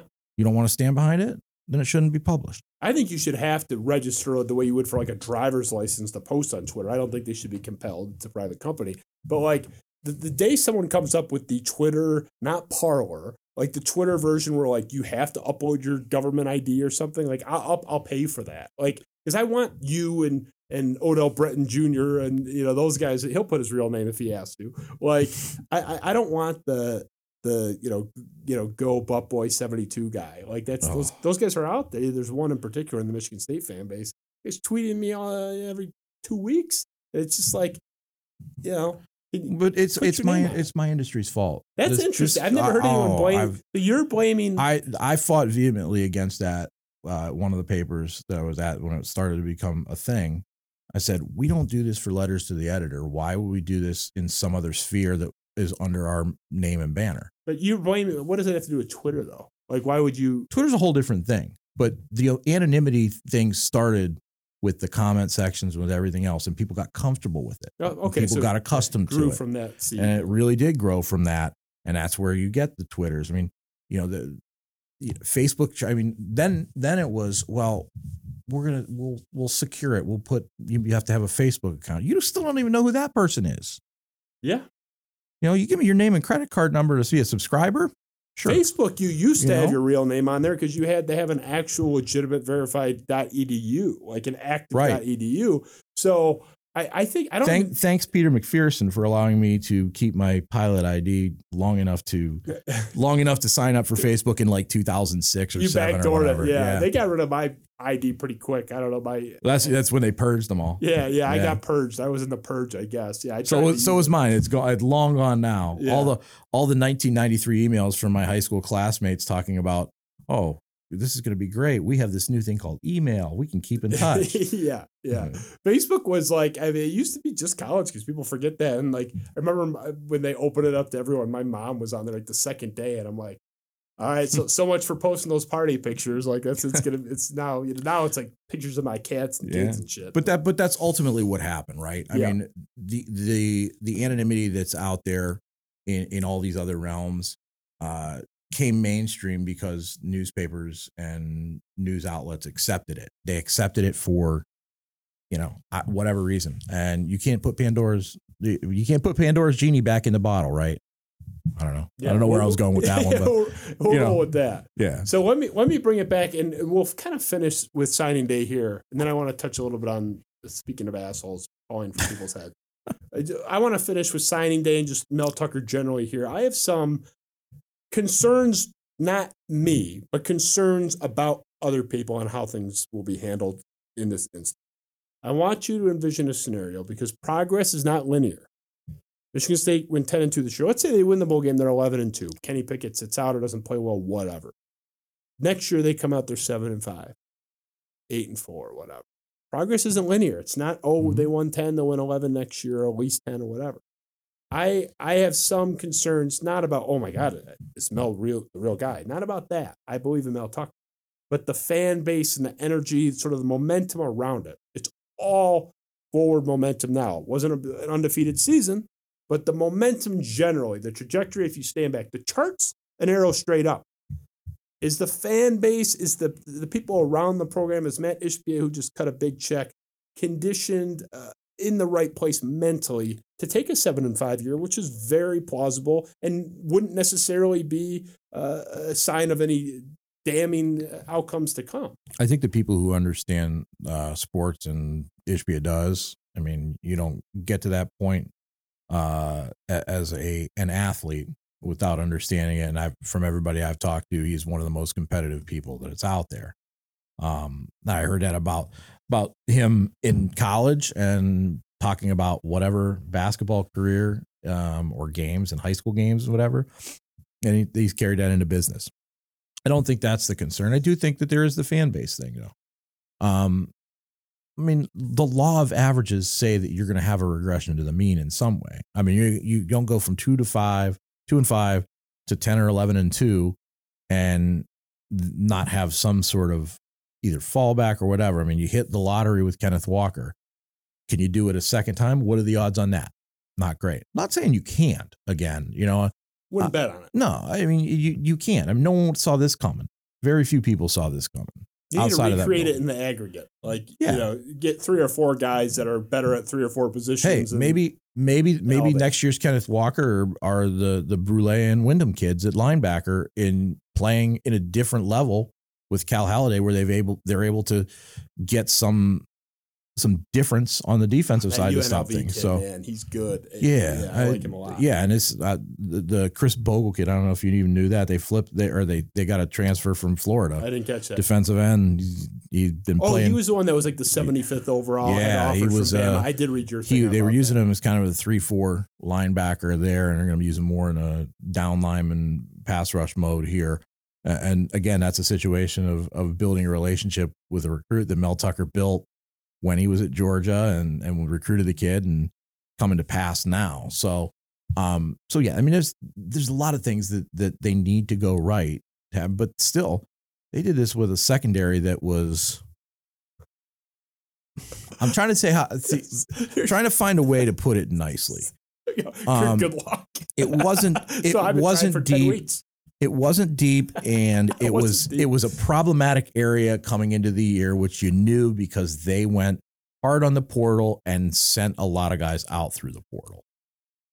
And the sneaky big loss was Kalen Gervin. Sneaky big. He started those early games and played 4 games. That was a weird one. I didn't get that. I think he knew his snaps were going to be limited down the stretch, but again, like Noah Harvey could have done that. Noah Harvey could have jumped in the portal and took his last year somewhere else, but he ended up being a very vital part of that defense in the second part of the year. Because when Crouch's knee got hurt, he was the only guy left after Chase Klein left, right? Chase Klein would have been a starter. He ends up at Eastern Michigan today. Yeah. But Gervin, I think, was one because they had the injuries with Brantley. I don't think Brantley's playing again. I mean, there's things that and things you can report, and that's one of those things that, by all accounts and all rumors and everything else, the shoulders knocked him out for the year. They're not going to talk about it, but there's other guys that you're kind of hearing little bits and pieces of here and there. But Ronald Williams was playing with a bad back. Marquis Lowry was playing with a bad leg. Whatever Chester Kimbrough was playing with wasn't good. Not saying again that he, I don't know if he was hurt because they don't talk about it, right? So if he was hurt, you got a reason there. But, you're also not going to get Kenneth Walkers on every transfer. There's a reason guys leave their programs. Yeah. But that was the best and most urgent way to address the needs. And they got Justin White to come on late. Remember, Justin White played in that spring game and looked like a Division II player. And, he improved down the stretch. It was a guy that transferred, I think, from Colorado Mesa, and they had him playing. So, what was the question again? I'm just drifting here on this one. I'm basically the question was the 7 and 5. Right. If they have the bad year, do you see? Look, it's not saying does Chris Solari have doubts about Mel Tucker. That's not the question. But do you think that because I'm sorry, we've seen it happen. Happens at Texas. Nobody's immune. Yeah. Bama was Nick Saban got a little defensive. People were bitching about Nick Saban down there 7-8 years ago. Nobody's immune to it. If they go 7 and 5, the people are going to be making fun of the contract outside of the walls. Yeah. People are going to bring that. They brought that up after one fucking loss. They're definitely going to be bringing it up if it happens to be a 7 and 5 season. Are you worried about that impacting what's actually in the walls, or are they so insulated that they'll be able to tune that out? Look, I hope it doesn't happen. I hope they go 10 and 2 or better next year. But if they do fall back, are they equipped to handle the negativity? Because it'll be coming, unfortunately. That's just the reality. I mean, I don't know, because they haven't had that yet, right? People knew that the team in 2020 wasn't good, and they knew everything that went up and down with it. And, there was the Michigan game, but that was that glow, even though it carried over, was immediately erased with how everything went at Iowa and all those other games. It was the greatest 2-win season in the history of football. Right. So, I mean, that was one of those moments where the fan base accepted, and I do think was realistic, which I will give Michigan State fans a lot of credit for realism in 2020, because that was a very difficult. I mean, from when Mark D'Antonio retired on February 4th, the day I bought my car. I don't advise buying a car on a day that a head football coach retires to recover. But the day that he retired was after the coaching convention. All the jobs were filled. You had a short window before spring practice to get a qualified candidate. And, they managed to get I think they made a better hire than maybe if Luke Fickell would have been there, because I think I've heard this from a lot of people, and I'm sure you have heard it from many of the same people. Tucker just gets it, right? How many times have you heard that? Tucker just gets it. Yeah. I've heard that from a lot of people. Yeah. And you're seeing that on the recruiting trail. You're seeing the buzz that's there. That's the reality of college football right now. Michigan State has kind of been, I don't want to say shielded from it, but D'Antonio was calm seas, right? He tried to be calm seas, and there was turbulence. When the turbulence hit, that's where the problems were, and that's where things were, the 16 and, then the bounce back year in 17 after all the problems that previous year. And then it was the downturn, right? There was this, there was this notion that there wasn't talent there. There was talent there, but there wasn't much of a buzz. It's funny. I went back and looked through some of the things that I wrote. I think it was after the Pinstripe Bowl. And I talked about how this is, the 2020 offseason was just going to be one of just no buzz, no energy. Well, he jolted that, ultimately that I remember I think it was Illinois when all that went down for the basketball game. And I don't remember, that was like someone put the defibrillator on Michigan State football and jolted them awake. Like, whoa, what just happened? And that was before they even hired Tucker, right? Yeah. So, there were questions about Tucker then. Those questions will come up again. Those same people will say the same questions if they do go 7-5. What's the bar? I mean, is an 8-win season, coming off of this year a bad thing? No, absolutely not. Particularly if you don't have Walker back. If you're trying to sneaky big issue is going to be replacing the offensive line. Yeah. I mean, benefited. You want to talk about a team that I think that no one really talks about this. I've kind of mentioned it here and there in passing, but one of the things that offensive line wasn't much better, but those were grown ass men. Those were 6th-year guys with Allen and Arcuri and a 5th-year guy in Jarvis. Buter. I mean, they had grown ass men going against some of these teams, which helps. Those guys were younger and hurt all the time. That led to a lot of those 7-6 seasons in 18 and 19. But they were grown ass men going against younger guys, so that helped somewhat. They got to replace all of those guys. That's a lot. Everyone's just talking about the Walker thing, which is presumed, not official, but presumed. But yeah, that's a lot. And again, those guys might be really good coming up behind them. They really raved about that class last year of offensive linemen, but it's going to take time. It's going to take snaps. And those guys, one thing they had this year was lots and lots of experience, but being very, very old. Well, speaking of the fickle fan base, we'll flip to the other side of the ball, and we'll finish here before the speed round. Look, I learned my lesson. Now, I don't think I was ever out there calling for the firing of Pat Narduzzi back in the day. But wasn't your URL? I was certainly criticizing him. But I don't want to say. I'd have to look into my history. I should have fact checked myself. but I don't remember thinking, I want him fired. But I remember being furious with him all the time, and then he ended up being fantastic. So there's this. Speaking of buzz and asshole fans, there's a perception now that Michigan State has to get rid of Scotty Hazel.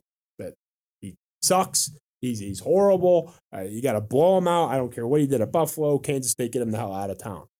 I think this is ridiculous. His track record, relatively short in that role prior, but was impressive. Injuries aside, you and I may disagree. You say, you cited a lot of injuries. I would cite, I don't know that they have the horses back there to function. We'll get to that in a second. But this is sort of a small sampling that we pulled of, I guess, you call them Scotty Hazelton mean tweets. And look, I'm not picking on these people, but these were not the only people. That's the Purdue game. So I remember seeing that. You see that date sticking out. So We'll just rip through them. Fire Scotty Hazelton before the fucking plane ride. Fire Scotty Hazelton, easily the worst defensive coordinator in all of football. At MSU football, y'all need to fire that Viking-looking dude that coaches our defense. Scotty Hazelton is not the answer. This is Big Ten football, not out west bullshit. Oh. I would pay $9.5 million a year to fire Scotty Hazelton. If MSU football wants to be a true national contender, they need to fire Scotty Hazelton ASAP. His secondary is dead last in the country. He's had weeks to adjust, and his secondary has gotten statistically worse every week. # fire Hazel. So I mean, this is an ugly picture. And look, torches and pitchforks. I did not cherry pick that stuff. That graphic that could have gone on for 3 hours. I mean, we could have just kept going on and on. And I mentioned in passing, but it does remind me of the perception that was out there with Pat Narduzzi. So we actually pulled those to demonstrate what people were saying about Pat Narduzzi. Very early Twitter. Very early. We're starting here in 2010. We're all in that kind of 09, 10, 11. They won the Big Ten title that year, mind you. Share it. At the last game, Penn State. When is Michigan State University going to fire Narduzzi? This is September 2010. This is January 2010. My only Alamo Bowl tweet. I'm really disappointed. Typical Spartans give hope and don't deliver. As I said all year long, fire Narduzzi. Fire Narduzzi. I think it's time to break out the thermodynamics homework. That guy's obviously a student at the time, 2009. But that was out there. Narduzzi's got to go, but at the same time, the players suck just as much as the coordinator today. So that was kind of a scattershot attack on everybody. And this is my favorite guy. We have a lot of fun with Moses Fram. I don't know if that's the guy's real name, but thanks, Moses. We'll have some fun with you. 2011. After a Big Ten title. Yeah, this is the year after. Fuck Pat Narduzzi and fuck Dan Rochar. That's the offensive coordinator at the time. Get some new defensive and offensive coordinators now. So Narduzzi was going through all the same shit, and we were going to pick on Moses because Moses is the representative example of the evolution I am predicting will happen with Scotty Hazelton. So let's check in on Moses Fram. So again, Moses left us with fuck Pat Narduzzi, get a new offensive coordinator right now. Get him the fuck out of town. All the receipts here. This is what Moses was saying. But I'm not picking on Moses. Moses is a representative example of most of what I read. And then it starts to change a little bit. Fuck. Is Texas A&M about to hire Pat Narduzzi? This is a year after. Not even. That's like 6 months later. That's at the end of the season. So yeah. So now 6 months later, oh shit, Texas A&M is interviewing Pat Narduzzi. Maybe I read a rumor. So at MSU AD, please don't let Narduzzi go. We gotta pay the man. 2012. Also 6 months later. Later that year, Narduzzi pulls himself out of the BC head coach position, which he meant search. Thank God. Moving on. I really don't like all this Narduzzi to UConn talk. It really upsets me. Now we're in 2013. So Moses, look at Moses going after it. Now we're in 2014. We're probably going to lose Narduzzi this year. I'm sad, but I'm also happy for him. He's earned it. This is unbelievable. And then this is where it ends. Narduzzi goes to Pitt. And this is from Chris Dokish, tweets out, Pitt is number 1 in sacks, number 7 in total defense. Not that they're just having this great defense. Quote tweet from Moses Fram in 2015.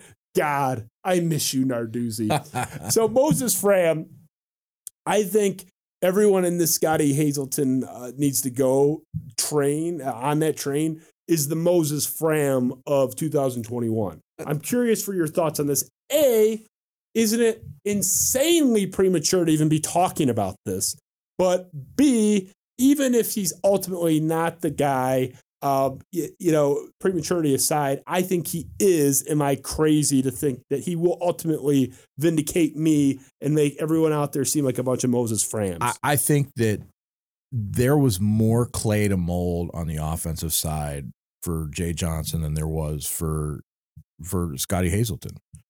I mean, you saw how many defensive guys left the program. A lot of them were secondary guys. So what ends up being you can talk portal all you want, but it's not just plug and play. I mean, Quavaris Crouch, for his freaking athlete he was, had massive struggles in pass coverage and depth on pass routes. And I think Halliday did as well, as good a season he had. There were depth issues at linebacker that contributed to things. So there's a lot of things.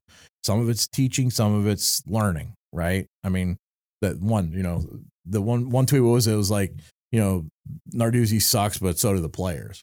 Yeah, I mean, that's, and that's not throwing a guy under the bus. I mean, they're 130th in pass defense. That's not good. Last I checked, last is not good when you have 130 teams. Yeah. But, you saw how little depth there was.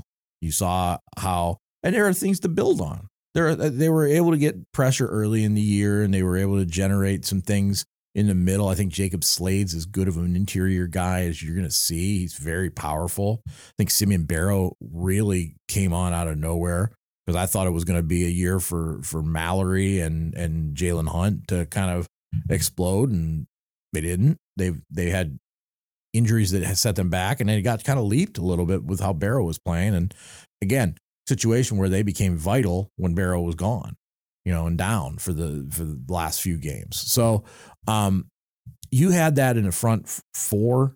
You didn't have it in the back seven. So that's why you're seeing them go after Wyndham. You're seeing them go after Brule. Yep. You're seeing them go after those guys, and particularly the pass rushers, because they know they're losing Beasley and know they're losing Panashuk. So you need a lead pass rusher. You need to get a guy that's going to rush the quarterback. The fact that we didn't see Michael Fletcher much this year tells you kind of what the staff thinks of him, right? I mean, you would have seen him a lot more, and he's got the prototype size, prototype reach, hasn't been able to see the field. Only coaches can tell you that during practice. Why? Because if you aren't practicing well, you're not playing. That's how it goes. And we don't know this stuff because and I was guilty of this. And I said, even at the time, I was basing it on nothing, but I was a Damian Terry guy. Michigan State fans were Damian Terry guys. Just because he was 4 stars and we liked the idea of a guy that could move a little bit and he was more fun. But it was based on nothing really. You had Damian Terry and Connor Cook. Yeah. Right? What you thought Damian Terry was, Connor Cook actually was. Exactly. I mean, Connor Cook has an argument. I'm not going to get into it, but has a valid argument for the best quarterback in Michigan State history. Whether you put him second or whatever, he's up there. Nobody wanted him. They didn't dislike him, but Damian Terry was the fan horse. Nobody knows anything. Look, other than the 3-year Letterman, there's not a perfect coach out there. Look, I'm not saying that Scotty Hazelton did everything perfectly or whatever, but I watched every play this year. I don't have the genius football IQ of a Moses Fram. But from what I saw, and we'll finish here, I looked at it not as a schematic issue, as a personnel issue. I know you talked about it. I know you like gray because you're a nuanced guy. I'm more of a black and white guy, Chris. Is it more schematics or more personnel? To me, they didn't have the horses. I think Scotty will be just fine. It's more that than the coaching, right? I agree with you right now. Yeah. I mean, time is going to pay out and play it out and let you see, are they bringing in the players to do what they want? Now, were you able to do that in 2020? No, because you didn't have a recruiting class. You're still a recruiting class behind. So now you're on your second recruiting class. And I mean, how are these young guys, in particular the guys that are safeties, that they're bringing in to move into the linebacker spot, which is what you need. If you're going to play a 4-2-5, you need guys that can cover half the field. You got to be able to go midfield, from the one hash to the sideline. You got to go to the other sideline. So those kind of guys are essential. They did not have those guys in the program. That was they had guys that were fitting a 4-3 scheme, a 3 linebacker scheme. Take one guy away, and it's you can say all you want about putting that nickel back in there, but primarily when teams are loading up to throw on your cornerbacks, they're going to be in pass coverage. They're not going to be coming down in run support, right? And they're not going to be able to really help those 2 guys in front of them when the 2 guys in front of them are too close to the line of scrimmage and passes are getting thrown in front. So everything's symbiotic, right? I think that you do have to have guys that not only can physically do it, but also understand it. And I do think that you talk about the guys that they brought in.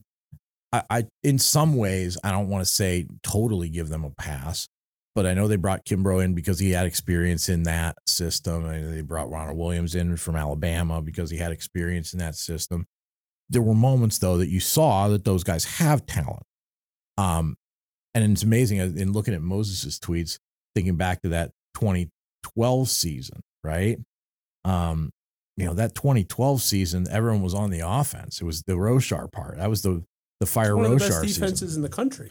And, when you switch the personnel the next year, look what happened, right? You switch some personnel, you get a new quarterback, you get a new running back who, remind me, Le'Veon Bell was supposed to be a senior on that Rose Bowl team.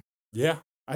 People forget that. And I've been thinking about that a lot lately in thinking about Kenneth Walker and, where Le'Veon Bell was. I mean, to me, Walker was better than Le'Veon Bell and better than Jeremy Langford. But those are first team all Big Ten running backs, right? That did it behind big offensive linemen.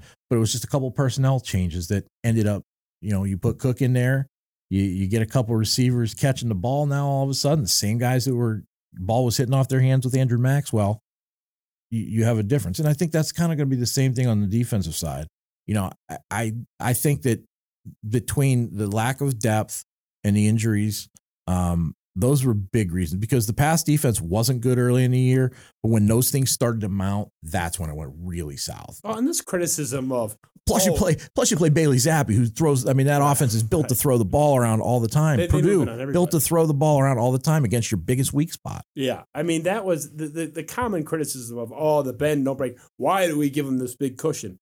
You think I like that shit? I don't like it either. But the reason they did that was out of pure necessity, because if they didn't, they were going to get absolutely toasted. I stand with Scotty Hazelton. And look, I am not no offense, I'm good friends with Brian Masalam. Brian Masalam won't say a bad word about anyone ever, because he's a great, soldier's a great Spartan, great guy. Love Brian. I'll tell you if I don't like a guy. Just for better or worse. I like Scotty Hazelton. I don't see it as a schematic issue at all. So we'll end it there. Other than the speed round. will. You know what? One thing I will leave it with is this there. Is where I think the bowl game is critical for this team and this program right now. Really? I do. I view it as I do, because I think this is going to be the first chance you get to see of who's next. They were playing for those 10 wins. They were playing for a Big Ten title. Yeah. You really didn't see many depth guys. You didn't see any of the younger guys. This is as much about getting 11 wins and beating Pitt and winning the Peach Bowl as it is about getting like Mark Staten used to say, getting some guys soaked. You got to get those guys ready for next year. And how else are you going to do it? Because the spring ball may not do that. It'll do it some, but you get them some reps like Connor Cook got in the Alamo Bowl, not the Alamo Bowl, the Buffalo Wild Wings Bowl that year. Yeah, comes in off the bench and saved the game. You know who got soaked in the Alamo Bowl? Keith Nickel at wide receiver. Yeah. This Blair White, I remember, I think it was in one of the bowl games that Cousins Stern was at the, I don't remember which game it was, but everyone was like, who's he throwing to in this? Who's this Blair White guy? Next year, he's running down the field for a touchdown in the Michigan game, and people knew who he was then. So, I mean, this is to me kind of partly a closing of a chapter and partly opening of what might be next. And you want to have a good showing as much as you want to get the win. I'm with you on the intrigue standpoint. I mean, obviously you want to win. The stakes really, you hit your 10 wins already. Pickett may not even play. Walker might not play. Walker might not play. I want him to win, but from the intrigue standpoint, seeing what guys can do, getting their beaks wet, I'm with you on that aspect. In terms of the relevance of winning or not, I mean, relatively low. You want to win every game. You know what? This season was one of the more compelling seasons I've ever covered in any sport because of the unknowns. Yeah. And it was fascinating from that first touch from Walker at Northwestern on, fascinating to kind of watch it grow and evolve, because you know how Michigan State sees sometimes false hope, false promise. All things said, they delivered. Yeah, they delivered this year. Over delivered. I had the parade ready for 6-6. I said if they go, and I lied because I'm not going to the bowl game, but I said if they go 6-6, I will clear my schedule to go to that bowl game, and I'm going to treat that whatever, leftelbow.com bowl like it's the Rose Bowl in 2013. I ended up lying, but I had no expectations for anything. I would have been thrilled with that. See how quick it can pull you back. The winning can pull you back into where you were just 5 years ago. Right? Well, and that's what people are doing with this Hazelton thing. The idea of firing anybody on the staff. And by the way, Mel Tucker is the opposite of Mark D'Antonio. There is no loyalty to a fault here. Look, I'm not going to name names, but there's one member of the non-football staff, non-football related, but member of the football staff, that they blew out of there because they didn't like what he or she was doing there. Just not that they did anything wrong or inappropriate or criminal, or they weren't stealing from the office. Right. I don't mean like that, but they did not like the job that the person was doing.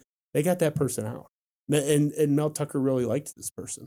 And I don't know if you know who I'm talking about. I'll tell you off the air maybe. But yeah, I don't want to do it on camera. But he's like that. He doesn't care. And he openly says, look, what was Connor Hayward said his line was, it's a play to stay, I think it was. Like, it's with everything. Yeah. If you don't do your job, you're gone. If Mel Tucker, who I think we can agree at this point deserves the benefit of the doubt, you're with them whether you like it or not. I like it. Mel Tucker, Scotty Hazelson's fucking up, not doing a good job. Mel Tucker will take care of it. Don't worry about that part. What's he say? Trust the process. That's part of the process. When you're in charge of the process, that's kind of part of the process. I like Scotty. I'm going to be doing a victory lap very soon. The other thing, you mentioned it earlier. What was it? How did you put it? You put that the development isn't linear or progress. Well, progress isn't linear. But progress isn't linear. But I think something Tucker said is germane to that he is in a binary business, 1 or 0, right? Yeah. Win or loss. It's, more points or less points. I mean, it's the dichotomy of that is fascinating because if you win, you're going to be heralded. If you do have that 7-5 season, you might even have more progress. You might have that 2012 season where you're building to something even bigger in the following year. Yeah. Right. But you still are going to have people saying hire Pat Narduzzi. I do it in pockets. This is how I look at it. I look in 3-year pockets. Yeah. Because you're not going to be linear. I want my expectations for Michigan State. What I need to be happy is a bare minimum. I want more, but as a bare minimum where I'm not asking for anybody to be fired or rolled out of town. I want them to be playing to go to Indy in the last 1 or 2 games of the year where they have a chance to play themselves into Indy. They control their own destiny. Don't need any help at least once every 3 years. That's like the bare minimum. Ideally, they're in Indianapolis once every 3 years. But if they're like on the doorstep once or twice and lose by a touchdown on the road to go to Indy, I'm not going to be like, get rid of Tucker. Like, I'll be happy with where we're at generally, not with the outcome, but with where we are. Well, look at where it's been since 16, right? Or since 15, right? Yeah. College football playoff, right? Losing season in that spot late in the year with a chance to go to Indy.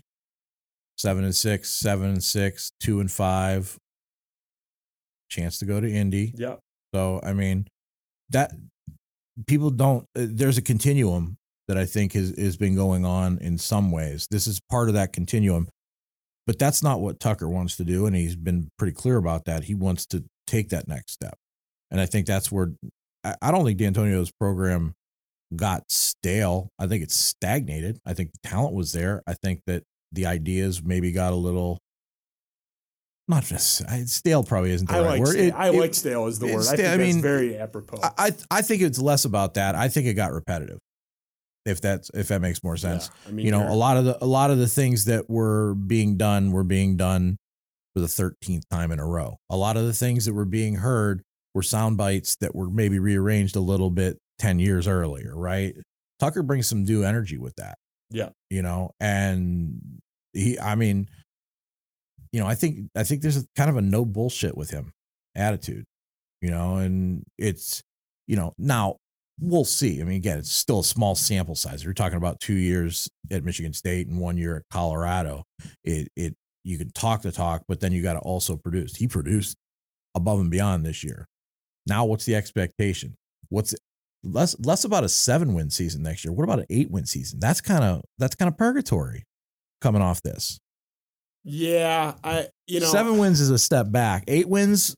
There's some tough ones on that schedule. I mean, to me, 8 wins. I look. Do I want more than 8 wins? Of course. I'm not going to be like pissed if they win 8 games. I'm just not. Like I want to be in Indianapolis within the next 3 years. Like year one of those 3 years being next year. Like that to me, because I think at this point it has to be the expectation because that's what you're paying for.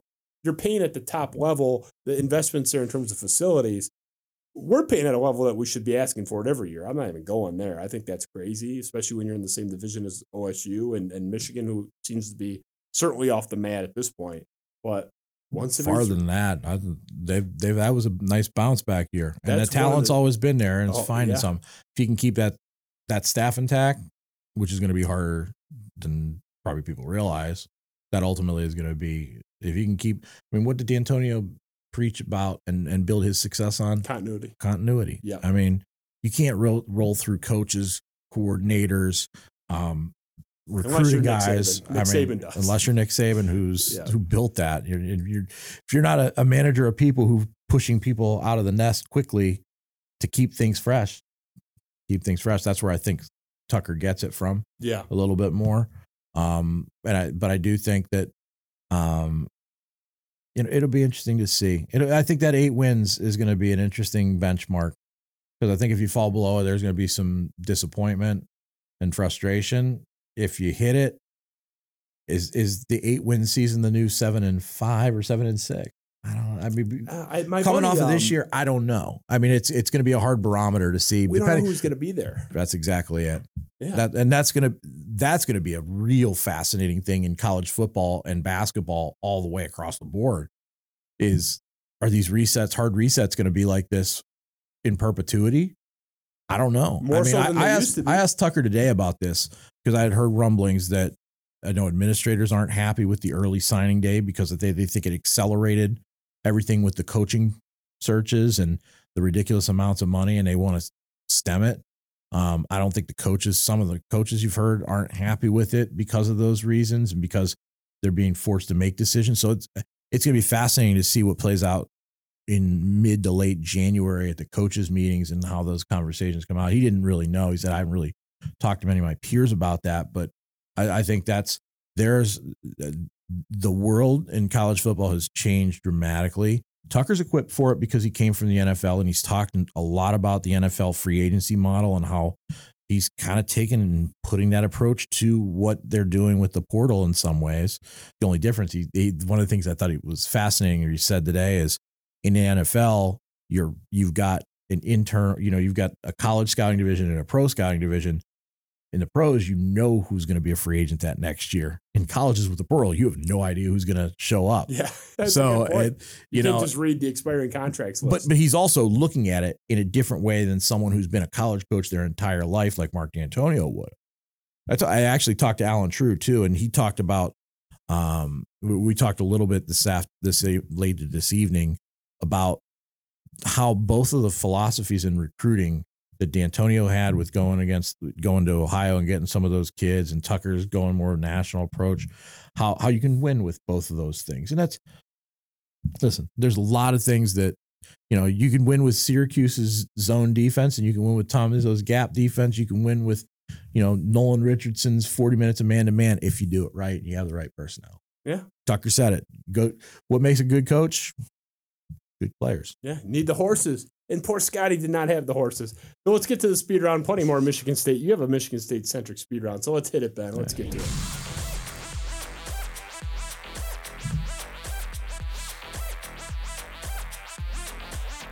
I'll tell you what, Chris. I mean, honestly, the speed round's always my favorite to prep because it's fun and kind of light and simple. But we'll start here, a little bit lighter. Nicest Spartan you've covered. Nothing to do with how good they were. Could have been the 12th guy on the basketball team. Who's just the best guy? You've been on the beat a long time. There are quite a bit of them. There are jerks too, just like in every other walk. But I think Cassius Winston. I mean, because from day one he's genuine and he was interested. As I look at Kenny Goins was right there among those. Thought Miles Bridges I think Miles Bridges, his freshman year, was trending towards that, but the weight of the world was on Miles Bridges' sophomore, and he kind of reclused a little bit comparatively. Josh Langford is right there. I'm trying to think of some of those other guys. Like Benny Fowler's a guy that you'd put in that camp. Darquez Denard, I think, was one of those guys, but probably Cassius Winston. That's a good one. And the yin to the yang. Not necessarily an asshole, but the most difficult Spartan you've covered. It could have been they were a jerk. It could have been they had no time for the media. They didn't like you. Whatever, however it manifested. Toughest cover for you. Oh, that's a tough one. I think Adrian Payne and Keith Appling had some of that. They didn't really want to be bothered, which is fascinating because most Izzo players aren't necessarily like that. You would think a guy like Nick Ward would have been like that because of how gregarious he was, but he was a goofy dude who was fun to be around. he was actually a joy to cover, who got much better with the media over time. Like even Denzel Valentine had moments, I know in talking to Rex Road, where they were like, dude, you got to not be such a jerk. And he kind of emerged from that. But, you know, Payne and Appling a little bit. I think some Connor Cook in there. Going back to the other side of it, generally, it's you hear this about hockey players. Hockey players and NASCAR drivers are the greatest dudes, right? I think the same can kind of go for offensive linemen in football. Like, you want a good quote, the offensive lineman is where you go. They're the brains.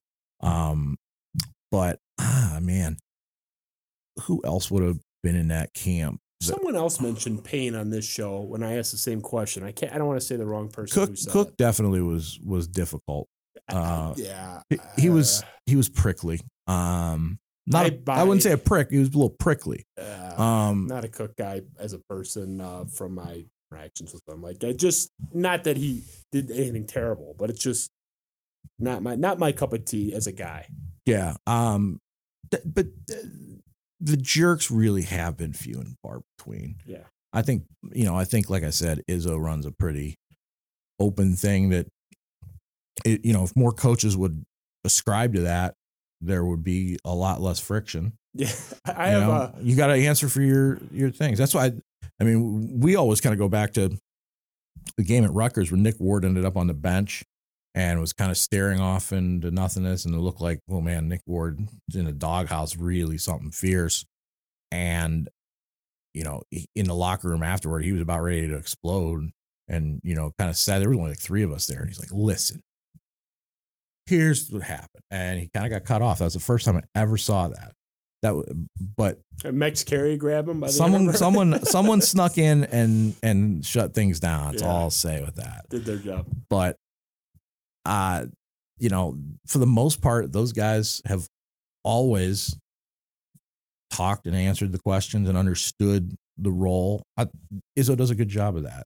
He also he lets them go too. That was the one and only time that I can remember that ever happening. And I think it was more for not letting him say something that he would regret. My one Denzel Valentine story, because you mentioned him, he was very cool with me, a great guy when I met him the one time. He was selling some of his Michigan State gear right after he graduated. And it was, like a couple weeks after the Middle Tennessee State game. It was a different story. This is before the Players Trunk, which is now a great website that sells this stuff. This is more Renegade. So I contact Denzel, we had a mutual friend, whatever. I'm like, hey, I'm interested in buying like any jerseys, if you have one game worn jersey and whatever practice gear, a big fan of yours, whatever. So he goes, yeah, no problem. I go, okay, what do you got? He goes, hold on 10 minutes. I'll send you a picture of everything I got. Guy sends me a picture of a giant pile of what looked like dirty laundry. It was a pile. I still have the picture somewhere. I sent it to my group chat. I said, what do you have? Is it 6 pairs of shorts, 2 pairs of shoes, or whatever? So I said, hey man, I appreciate the picture. I can't make out what's in there. Can you send it? Can you kind of lay it out and send it a different angle? So it looked like he sent another one. It looked like he just kicked over the pile. So it's just like a slightly less steep hill of strewn clothes. You can't make out what's what. And I'm like, dude, can I just meet you and, maybe lay it all out? We'll kind of see what you got and whatever. I ended up meeting him at the Somerset parking lot in Troy, Michigan, about 20 minutes from the studio here. And meeting in the parking lot, his guy's girlfriend there or whatever. And I'm like, hey man, let's see what you got. He brings out a garbage bag and drops it in my trunk and just shakes it out. And his clothes are all over the place. I don't think he washed some of this stuff because it was a smell emanating. But he's got his game-worn jersey, crinkled up. And I'm like, which, we got it ironed out. I ended up giving it to my brother, but it's as a Christmas gift. But he signed it and stuff. But it's just, that was he was great. He was a great guy. I'm not criticizing him, but it was funny. It's can you itemize this list, sir? And it's just a pile of clothes. I'm trying to think back a little bit even farther. Were there any guys? There had to have been one guy that you're protecting, though. No, I'm really not. That was just a huge prick.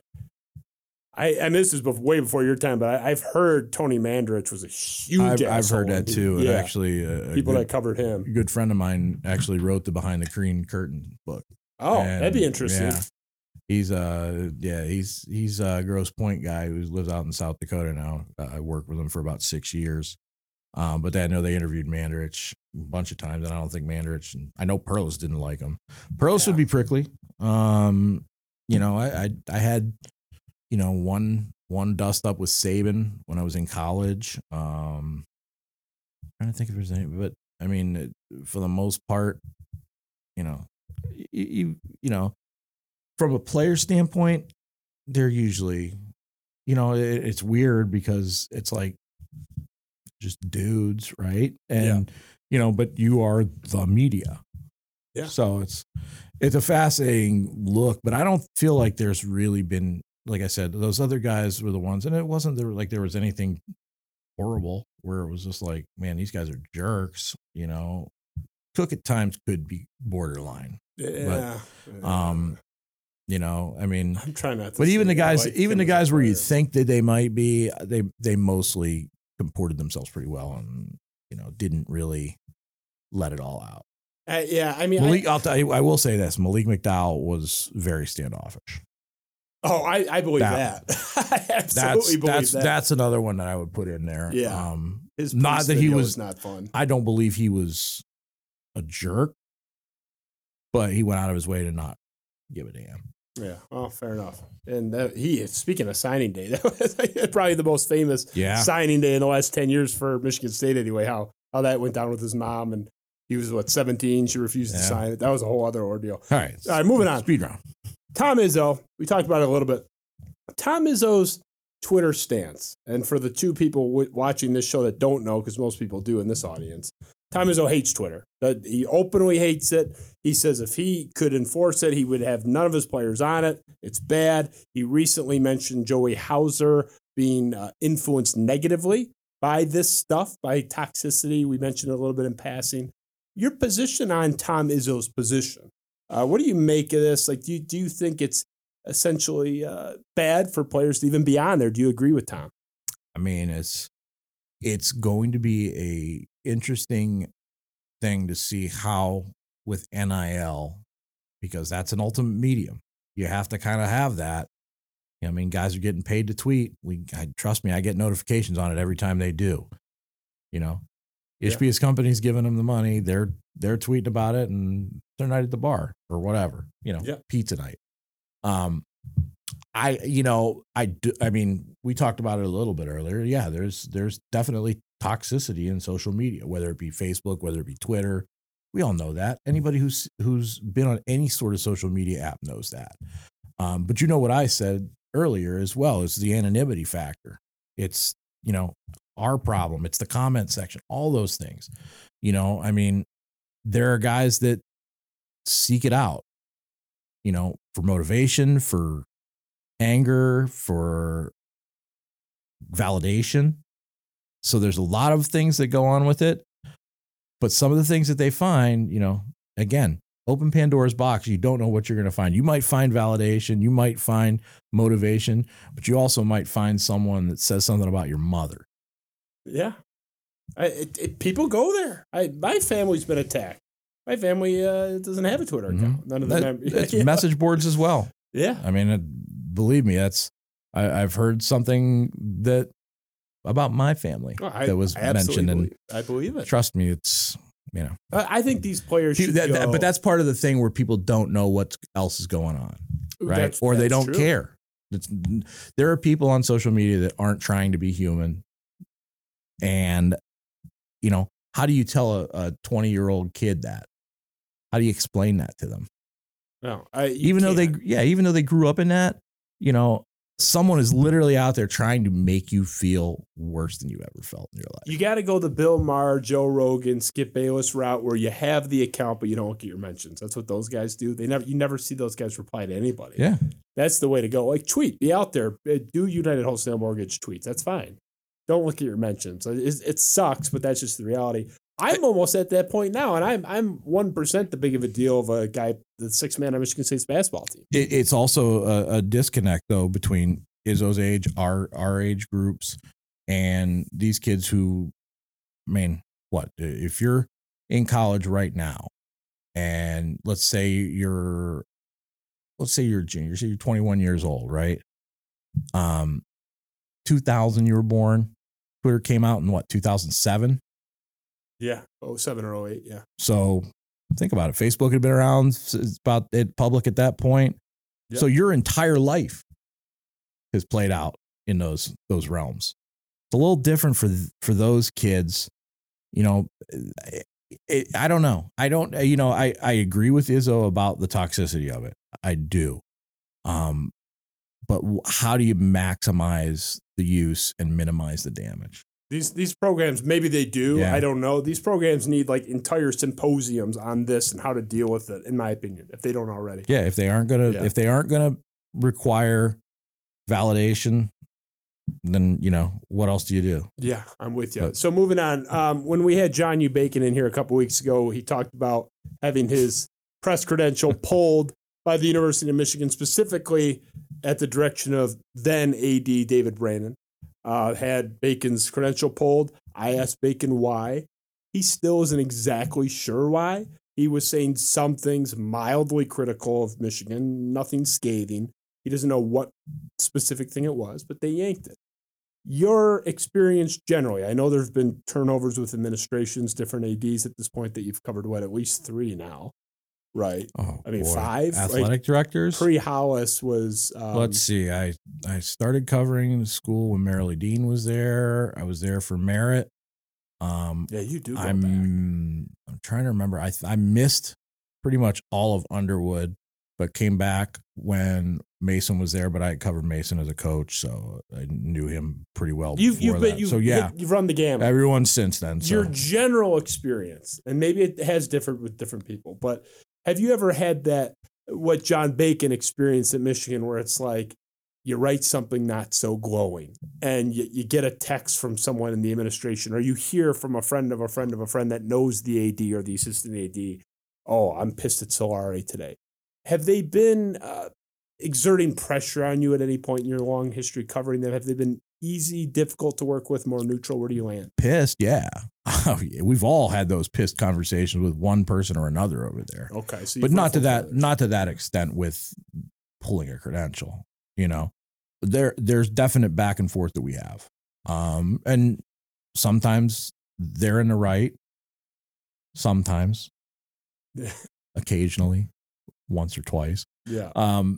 But I do think that there's a discourse that goes on, which I think is it's good. It's an interesting working relationship because you don't want to be adversarial. I've known a lot of these people for 20 plus years, but the inherent nature of the job is going to cause friction at times because sometimes what we do isn't what they want to put their public face out there as. Doesn't mean it's not reality or what's going on. Yeah. Which is what leads often to that friction. But at the same point, they also, this is where relationships are important, I think. If they know and understand that you're not out there trying to be a gravedigger, you're not out there trying to write hit pieces, you're not out there trying to do these things. Sometimes they come off like that, but that doesn't mean that's what you're doing. Yeah. So there's no agenda. Right. Yeah. Right. And, I think that for the most part, there might be some screaming matches here and there, but that doesn't necessarily take away from the fact that they understand we're doing a job. Is really good about that. Understanding that he tells his players, they have a job to do. They have bosses. Their bosses are probably jerks like me too. Have you been in screaming matches though? Yeah. Give me one screaming match story, even if you don't name the person. What was the article that elicited a screaming match? I can tell you I had, and I won't tell you the person, but I had an hour plus screaming match with someone about after ESPN, the ESPN stories the previous year with the basketball and football programs. A year later, ESPN Game Day came back to a basketball game against Indiana. I had a screaming match with a person for an hour and then another screaming match with the same person about 15 minutes later for another half hour. About what, though? About writing the fact that it's the first time that they've come back since. Just acknowledging that yeah. was that person was wrong then, because that's noteworthy. It is. but it's, you have that back and forth sometimes. Yeah. I mean, it's a weird grievance though. I would have thought it'd be something. There's lots of them. I shouldn't say lots. There are occasionally bumps, and believe me, there's, bad intel I got one time, half intel, I should say, about the offensive staff. I think got broomed in the changeover in the coaches, and then I think Ron Burton was on his way out the door, and Mel Tucker kept him, and he kept Mike Tressel on as well. But a source that I had, again, it was someone who had knowledge, said, I asked, all the coaches gone? Yeah. It was a source. I wouldn't have trusted. I had a screaming match with someone about this exact thing. I wouldn't trust a source that wasn't in the room for something like that. Yeah. And what it ultimately was the offensive coaches were all gone. So it happened to me with Brad Ausmus and the Tigers, man. Mike Ilitch said he's gone. Then Mike Ilitch was in a bed at Beaumont Hospital, and his son Chris Ilitch, who's now taken over, but was at the time interim taking over, talked him out of it and said, like, look, we're not going to pay him. We're keeping Ausmus. We want to give him one more year. So that one blew up, and of course, you guys, Freep reported it after me. It was on WDIV, so I wasn't the only. I was the first. I wasn't the only one. Sometimes they do change their minds. Stuff happens. That's what happened with the Tigers. The same thing happened with the interim athletic director situation. With Beekman? Same thing happened with that. What was I had the deal there? Very highly placed sources within in the school telling me that it was going to be Greg Ianni. Oh. Wouldn't have written it if it wasn't. That was the day that John Engler was named interim president. The beginning of a funny how things changed over a weekend under John Engler as interim president. That was a fun year with John Engler up there. It's like every other day in the news we're on the front page for Engler dressing down some student, telling her time's up. Do you understand what my time on this beat has been? Taking over for Rex Road in August of 2016, coming off the college football playoff, and the unbelievable basketball season that ended with the Middle Tennessee State game. You've run the gamut. You were there. 16. I got the 3-9 season. Yeah. Then the Corley King and Vance situation. Yeah. In the off season, and all the. I mean, it was an okay basketball season with Bridges and Winston in the freshman year. Syracuse. Then all the craziness that happened coming off the Corley King and Vance situation with Austin Robertson, with all the stuff that went down with that. By the way, the first week, I forgot, the first week that I was on the job was when the Larry Nassar story broke.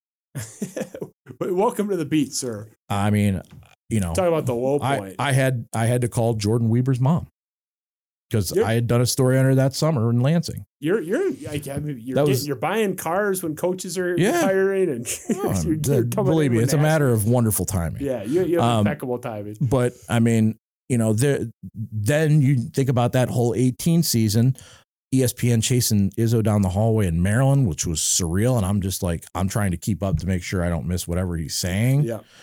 Because you realize in a moment that this is a moment sometimes, and then there was the Miles Bridges getting tied into the NCAA investigation story, which you touch down in Wisconsin, and all of a sudden on a Friday or whatever it was, and you hear, oh, Bridges got roped into this, or someone called me in the morning and they're like, Bridges got roped into this, you need to be on this, and I was like 5 a.m, someone reached out to me. I'm like, oh my God. So yeah, then all of that, and then the athletic director this year and alone, you had the athletic director search, Beekman resigns the first week of the season. You're dealing with all that. Better than boring, man. You imagine covering the Detroit Tigers beat for the last 5 years? Painful. I don't know how these guys do it. I feel bad for if you love baseball, you do that. I would 10, 15 years ago, that would have been a dream. That would have been an ideal dream. I could do it for a year, 2 years, 3 years, 5 years of that shit. No thanks. I'm good. I mean, and that's the thing is, like, I try and explain this to the younger guys that come along on the beat, in having been on campus and around for the Marilee Dean stuff, the Perlis firing, the Perlis lawsuit, all the craziness that seems to follow Michigan State. I try to tell them, I said that 10-year window with Hollis, D'Antonio, Luana Simon, that's the outlier in the last 50, 60 years. It's the outlier in what the last 50 to 60 years were, because there's been so much turbulence. There's the Perlis DiBiagio stuff, and Perlis getting fired, and then McPherson doing all the stuff with Saban, and just there's always going to be those kind of things that are in any beat that you cover, but they somehow seem to be magnified and multiplied at Michigan State sometimes, and that's where people think, well, you're being negative. No, these are things that have happened. Now you're being negative about the Larry Nassar thing. The Nassar thing. Do you want me the Nassar thing is a whole other thing.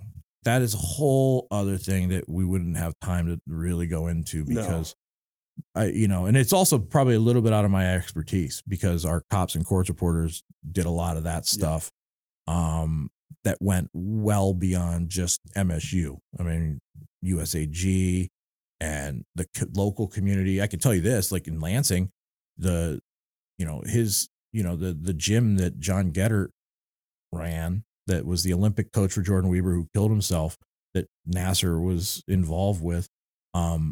They've pretty much closed down. The other gymnastics places that had nothing to do with either of them, there's been a loss of interest in that. So the place where my oldest daughter went for one season, she kind of went and really enjoyed it. They shut down because they didn't have the clientele anymore because of this. They poisoned the whole well. Yeah. So I mean, that's a whole other thing, like I said, that goes just simply beyond just the Michigan State stuff. Well, let's go something a little less controversial. My good friend, who was here in July, Anthony Russo. Second to last one, Chris, you're almost done. The Russo thing, look, I said I was on Team Russo in the offseason, but I also put the qualifier on that I invited Thorne and Russo to my house for the Jail and Watch Jackson painting unveiling, and Russo enthusiastically attended, and Thorne didn't respond. So it was based entirely on that, nothing else. Oh, man. And I loved both guys, but just curious on Russo as he's about to leave at this point. Was he? I'm sure he was when he was being pitched to come, but was he ever really in this neck and neck race with Thorne? Because I've heard from people I trust two completely different things. One guy said, look, within 2 weeks of him getting here, he was fine, had a big arm. Thorne was the guy all along. And then I heard another guy, also who I trust, that said he really thought it was neck and neck in August. Where do you land on this? I really thought after that Penn State game that it would be Thorne. But I also think the conversations were happening with Russo right around that point, because it was pretty shortly after the season last year where he ended up transferring. And, that was before Lombardi left and everything else that transpired. But I had heard this thing that I had heard from inside the program for a guy that, had given me nothing but good intel over the years. He saw the Peyton Thorne's true freshman year. He saw him in one of the scrimmages, and he said, that kid looks like a young Drew Brees. So that was always in the back of my mind. He said, he looks young, he's making some mistakes, but you can see the it with him, right? I think you knew what Russo was going to be. I don't think you knew what Thorne was going to be, and I don't think you knew, because he couldn't overcome what I had heard a year ago. What ultimately kept him behind Lombardi was his penchant for throwing interceptions in practice, and that proved the problem. The competition he couldn't overcome with Lombardi. Think about that. I mean, Lombardi threw a lot of interceptions, but I think that Penn State game kind of gave the coaches a little bit of an idea of like, oh, he's one of those guys, when the lights come on, he takes it to a different level. And I think when the competition came in this year, I think being a coach's kid, I think it kind of set him off. But I do think Russo has a good skill set. I really do. I think that, big arm. I think that there was a ceiling on Thorne that Russo didn't have as a 6-year guy who pretty much what the tape is. I do think they probably were neck and neck, but I also think that there were some things that Thorne could do and did do that they wouldn't know until they got rolled the ball out and started playing. I thought Thorne had such a great progression because I was saying early in the year, man, these deep shots like that, he can't hit that back shoulder. And obviously they had flea flickers where guys are streaking reads open by 20 yards. I could hit that throw at least half the time. But if a guy's wide open, I can loft it up there. But like the tough over the shoulder contested, it was very shaky. By the end of the year, he was doing it. I mean, it's incredible progression. What the interesting thing was, he wasn't just doing it with Jaden Reed. Because listen, I said that a year ago. I said, and I heard that from I'm trying to remember. I think I heard it from Lewerke of how they were working as the scout team. And Xavier Henderson talked about that not too long ago. He said, boy, when they were on a scout team, we hated them because they were whooping our ass. They, with Thorne and Reed, because they had that connection. I mean, they weren't running Michigan State's offense; they were running the opposing team's offense. Yeah. But when you got a connection like that is, you know where your guy's going to be. I think where he made his progression was with Naylor. I think there were a lot of plays that he threw. Some of those back shoulder throws to Naylor were almost as good as the ones that he threw to Reed and Mosley as well. I think there was at least one with Mosley where he's putting the ball where. So I think he's got a feel for the receivers. I think that was maybe one of those things that he kind of had to develop that as a quarterback, but he already had it with Reed. So again, another one of those situations. If you want the ball, you got to develop that connection as a receiver. So the other guys started developing with him. So I think it was a symbiotic thing with that. And I wouldn't listen. So we were talking earlier about guys being jerks. This is kind of an aside on this. I got into a shouting match with. I shouldn't kid you. I got shouted at by Connor Hayward. Oh, my buddy. That's my buddy. And this was before. This was the week. This was like the week or two before he entered the transfer portal. Yeah. And I think it was because I wrote that he basically didn't really have the vision of a running back because I was staunch about that all along. You watch that dude on some of those slant routes that they were flanking him out, and anybody who saw that was like, this dude can catch a pass better than anybody else on the team. He was the best hands on the team, and they did not know how to use him. And so he, I was like, man, because I never had a bad problem with him either, and I think he's a very passionate dude, and I wanted to do that. I wanted to say that because I think that his season this year was as much about him as about the coaching staff. Kind of seeing and identifying the fact that, hey, this dude can catch a ball. Let's throw it to him. Let's put him at tight end. Maybe that's a good idea. Great blocker, too. That's the other elite thing. Blocker. If you watched his dad play, which, like I said, I was able to watch him growing up. He ran with power, but he ran over dudes. And that's what you saw with Connor Hayward as a blocker. I think and I said this all along, he's a football player. He's trapped in a 6-foot body. He talked about having those Hayward genes. But the talent was always there. And, he kind of was on me a little like last year when I put my post-draft look ahead to the next year. I think I accidentally left him off. But he was a tweener. He was like, I said this about him a couple months ago. He's like Draymond Green, right? Yeah. Draymond Green was a hell of a basketball player, but no one knew where he was going to fit. And I sat at his draft party in Saginaw and watched him slip and watched that draft party start to dissolve and get nervous and him slip out the back door. There's a reason he went in the second round. Right.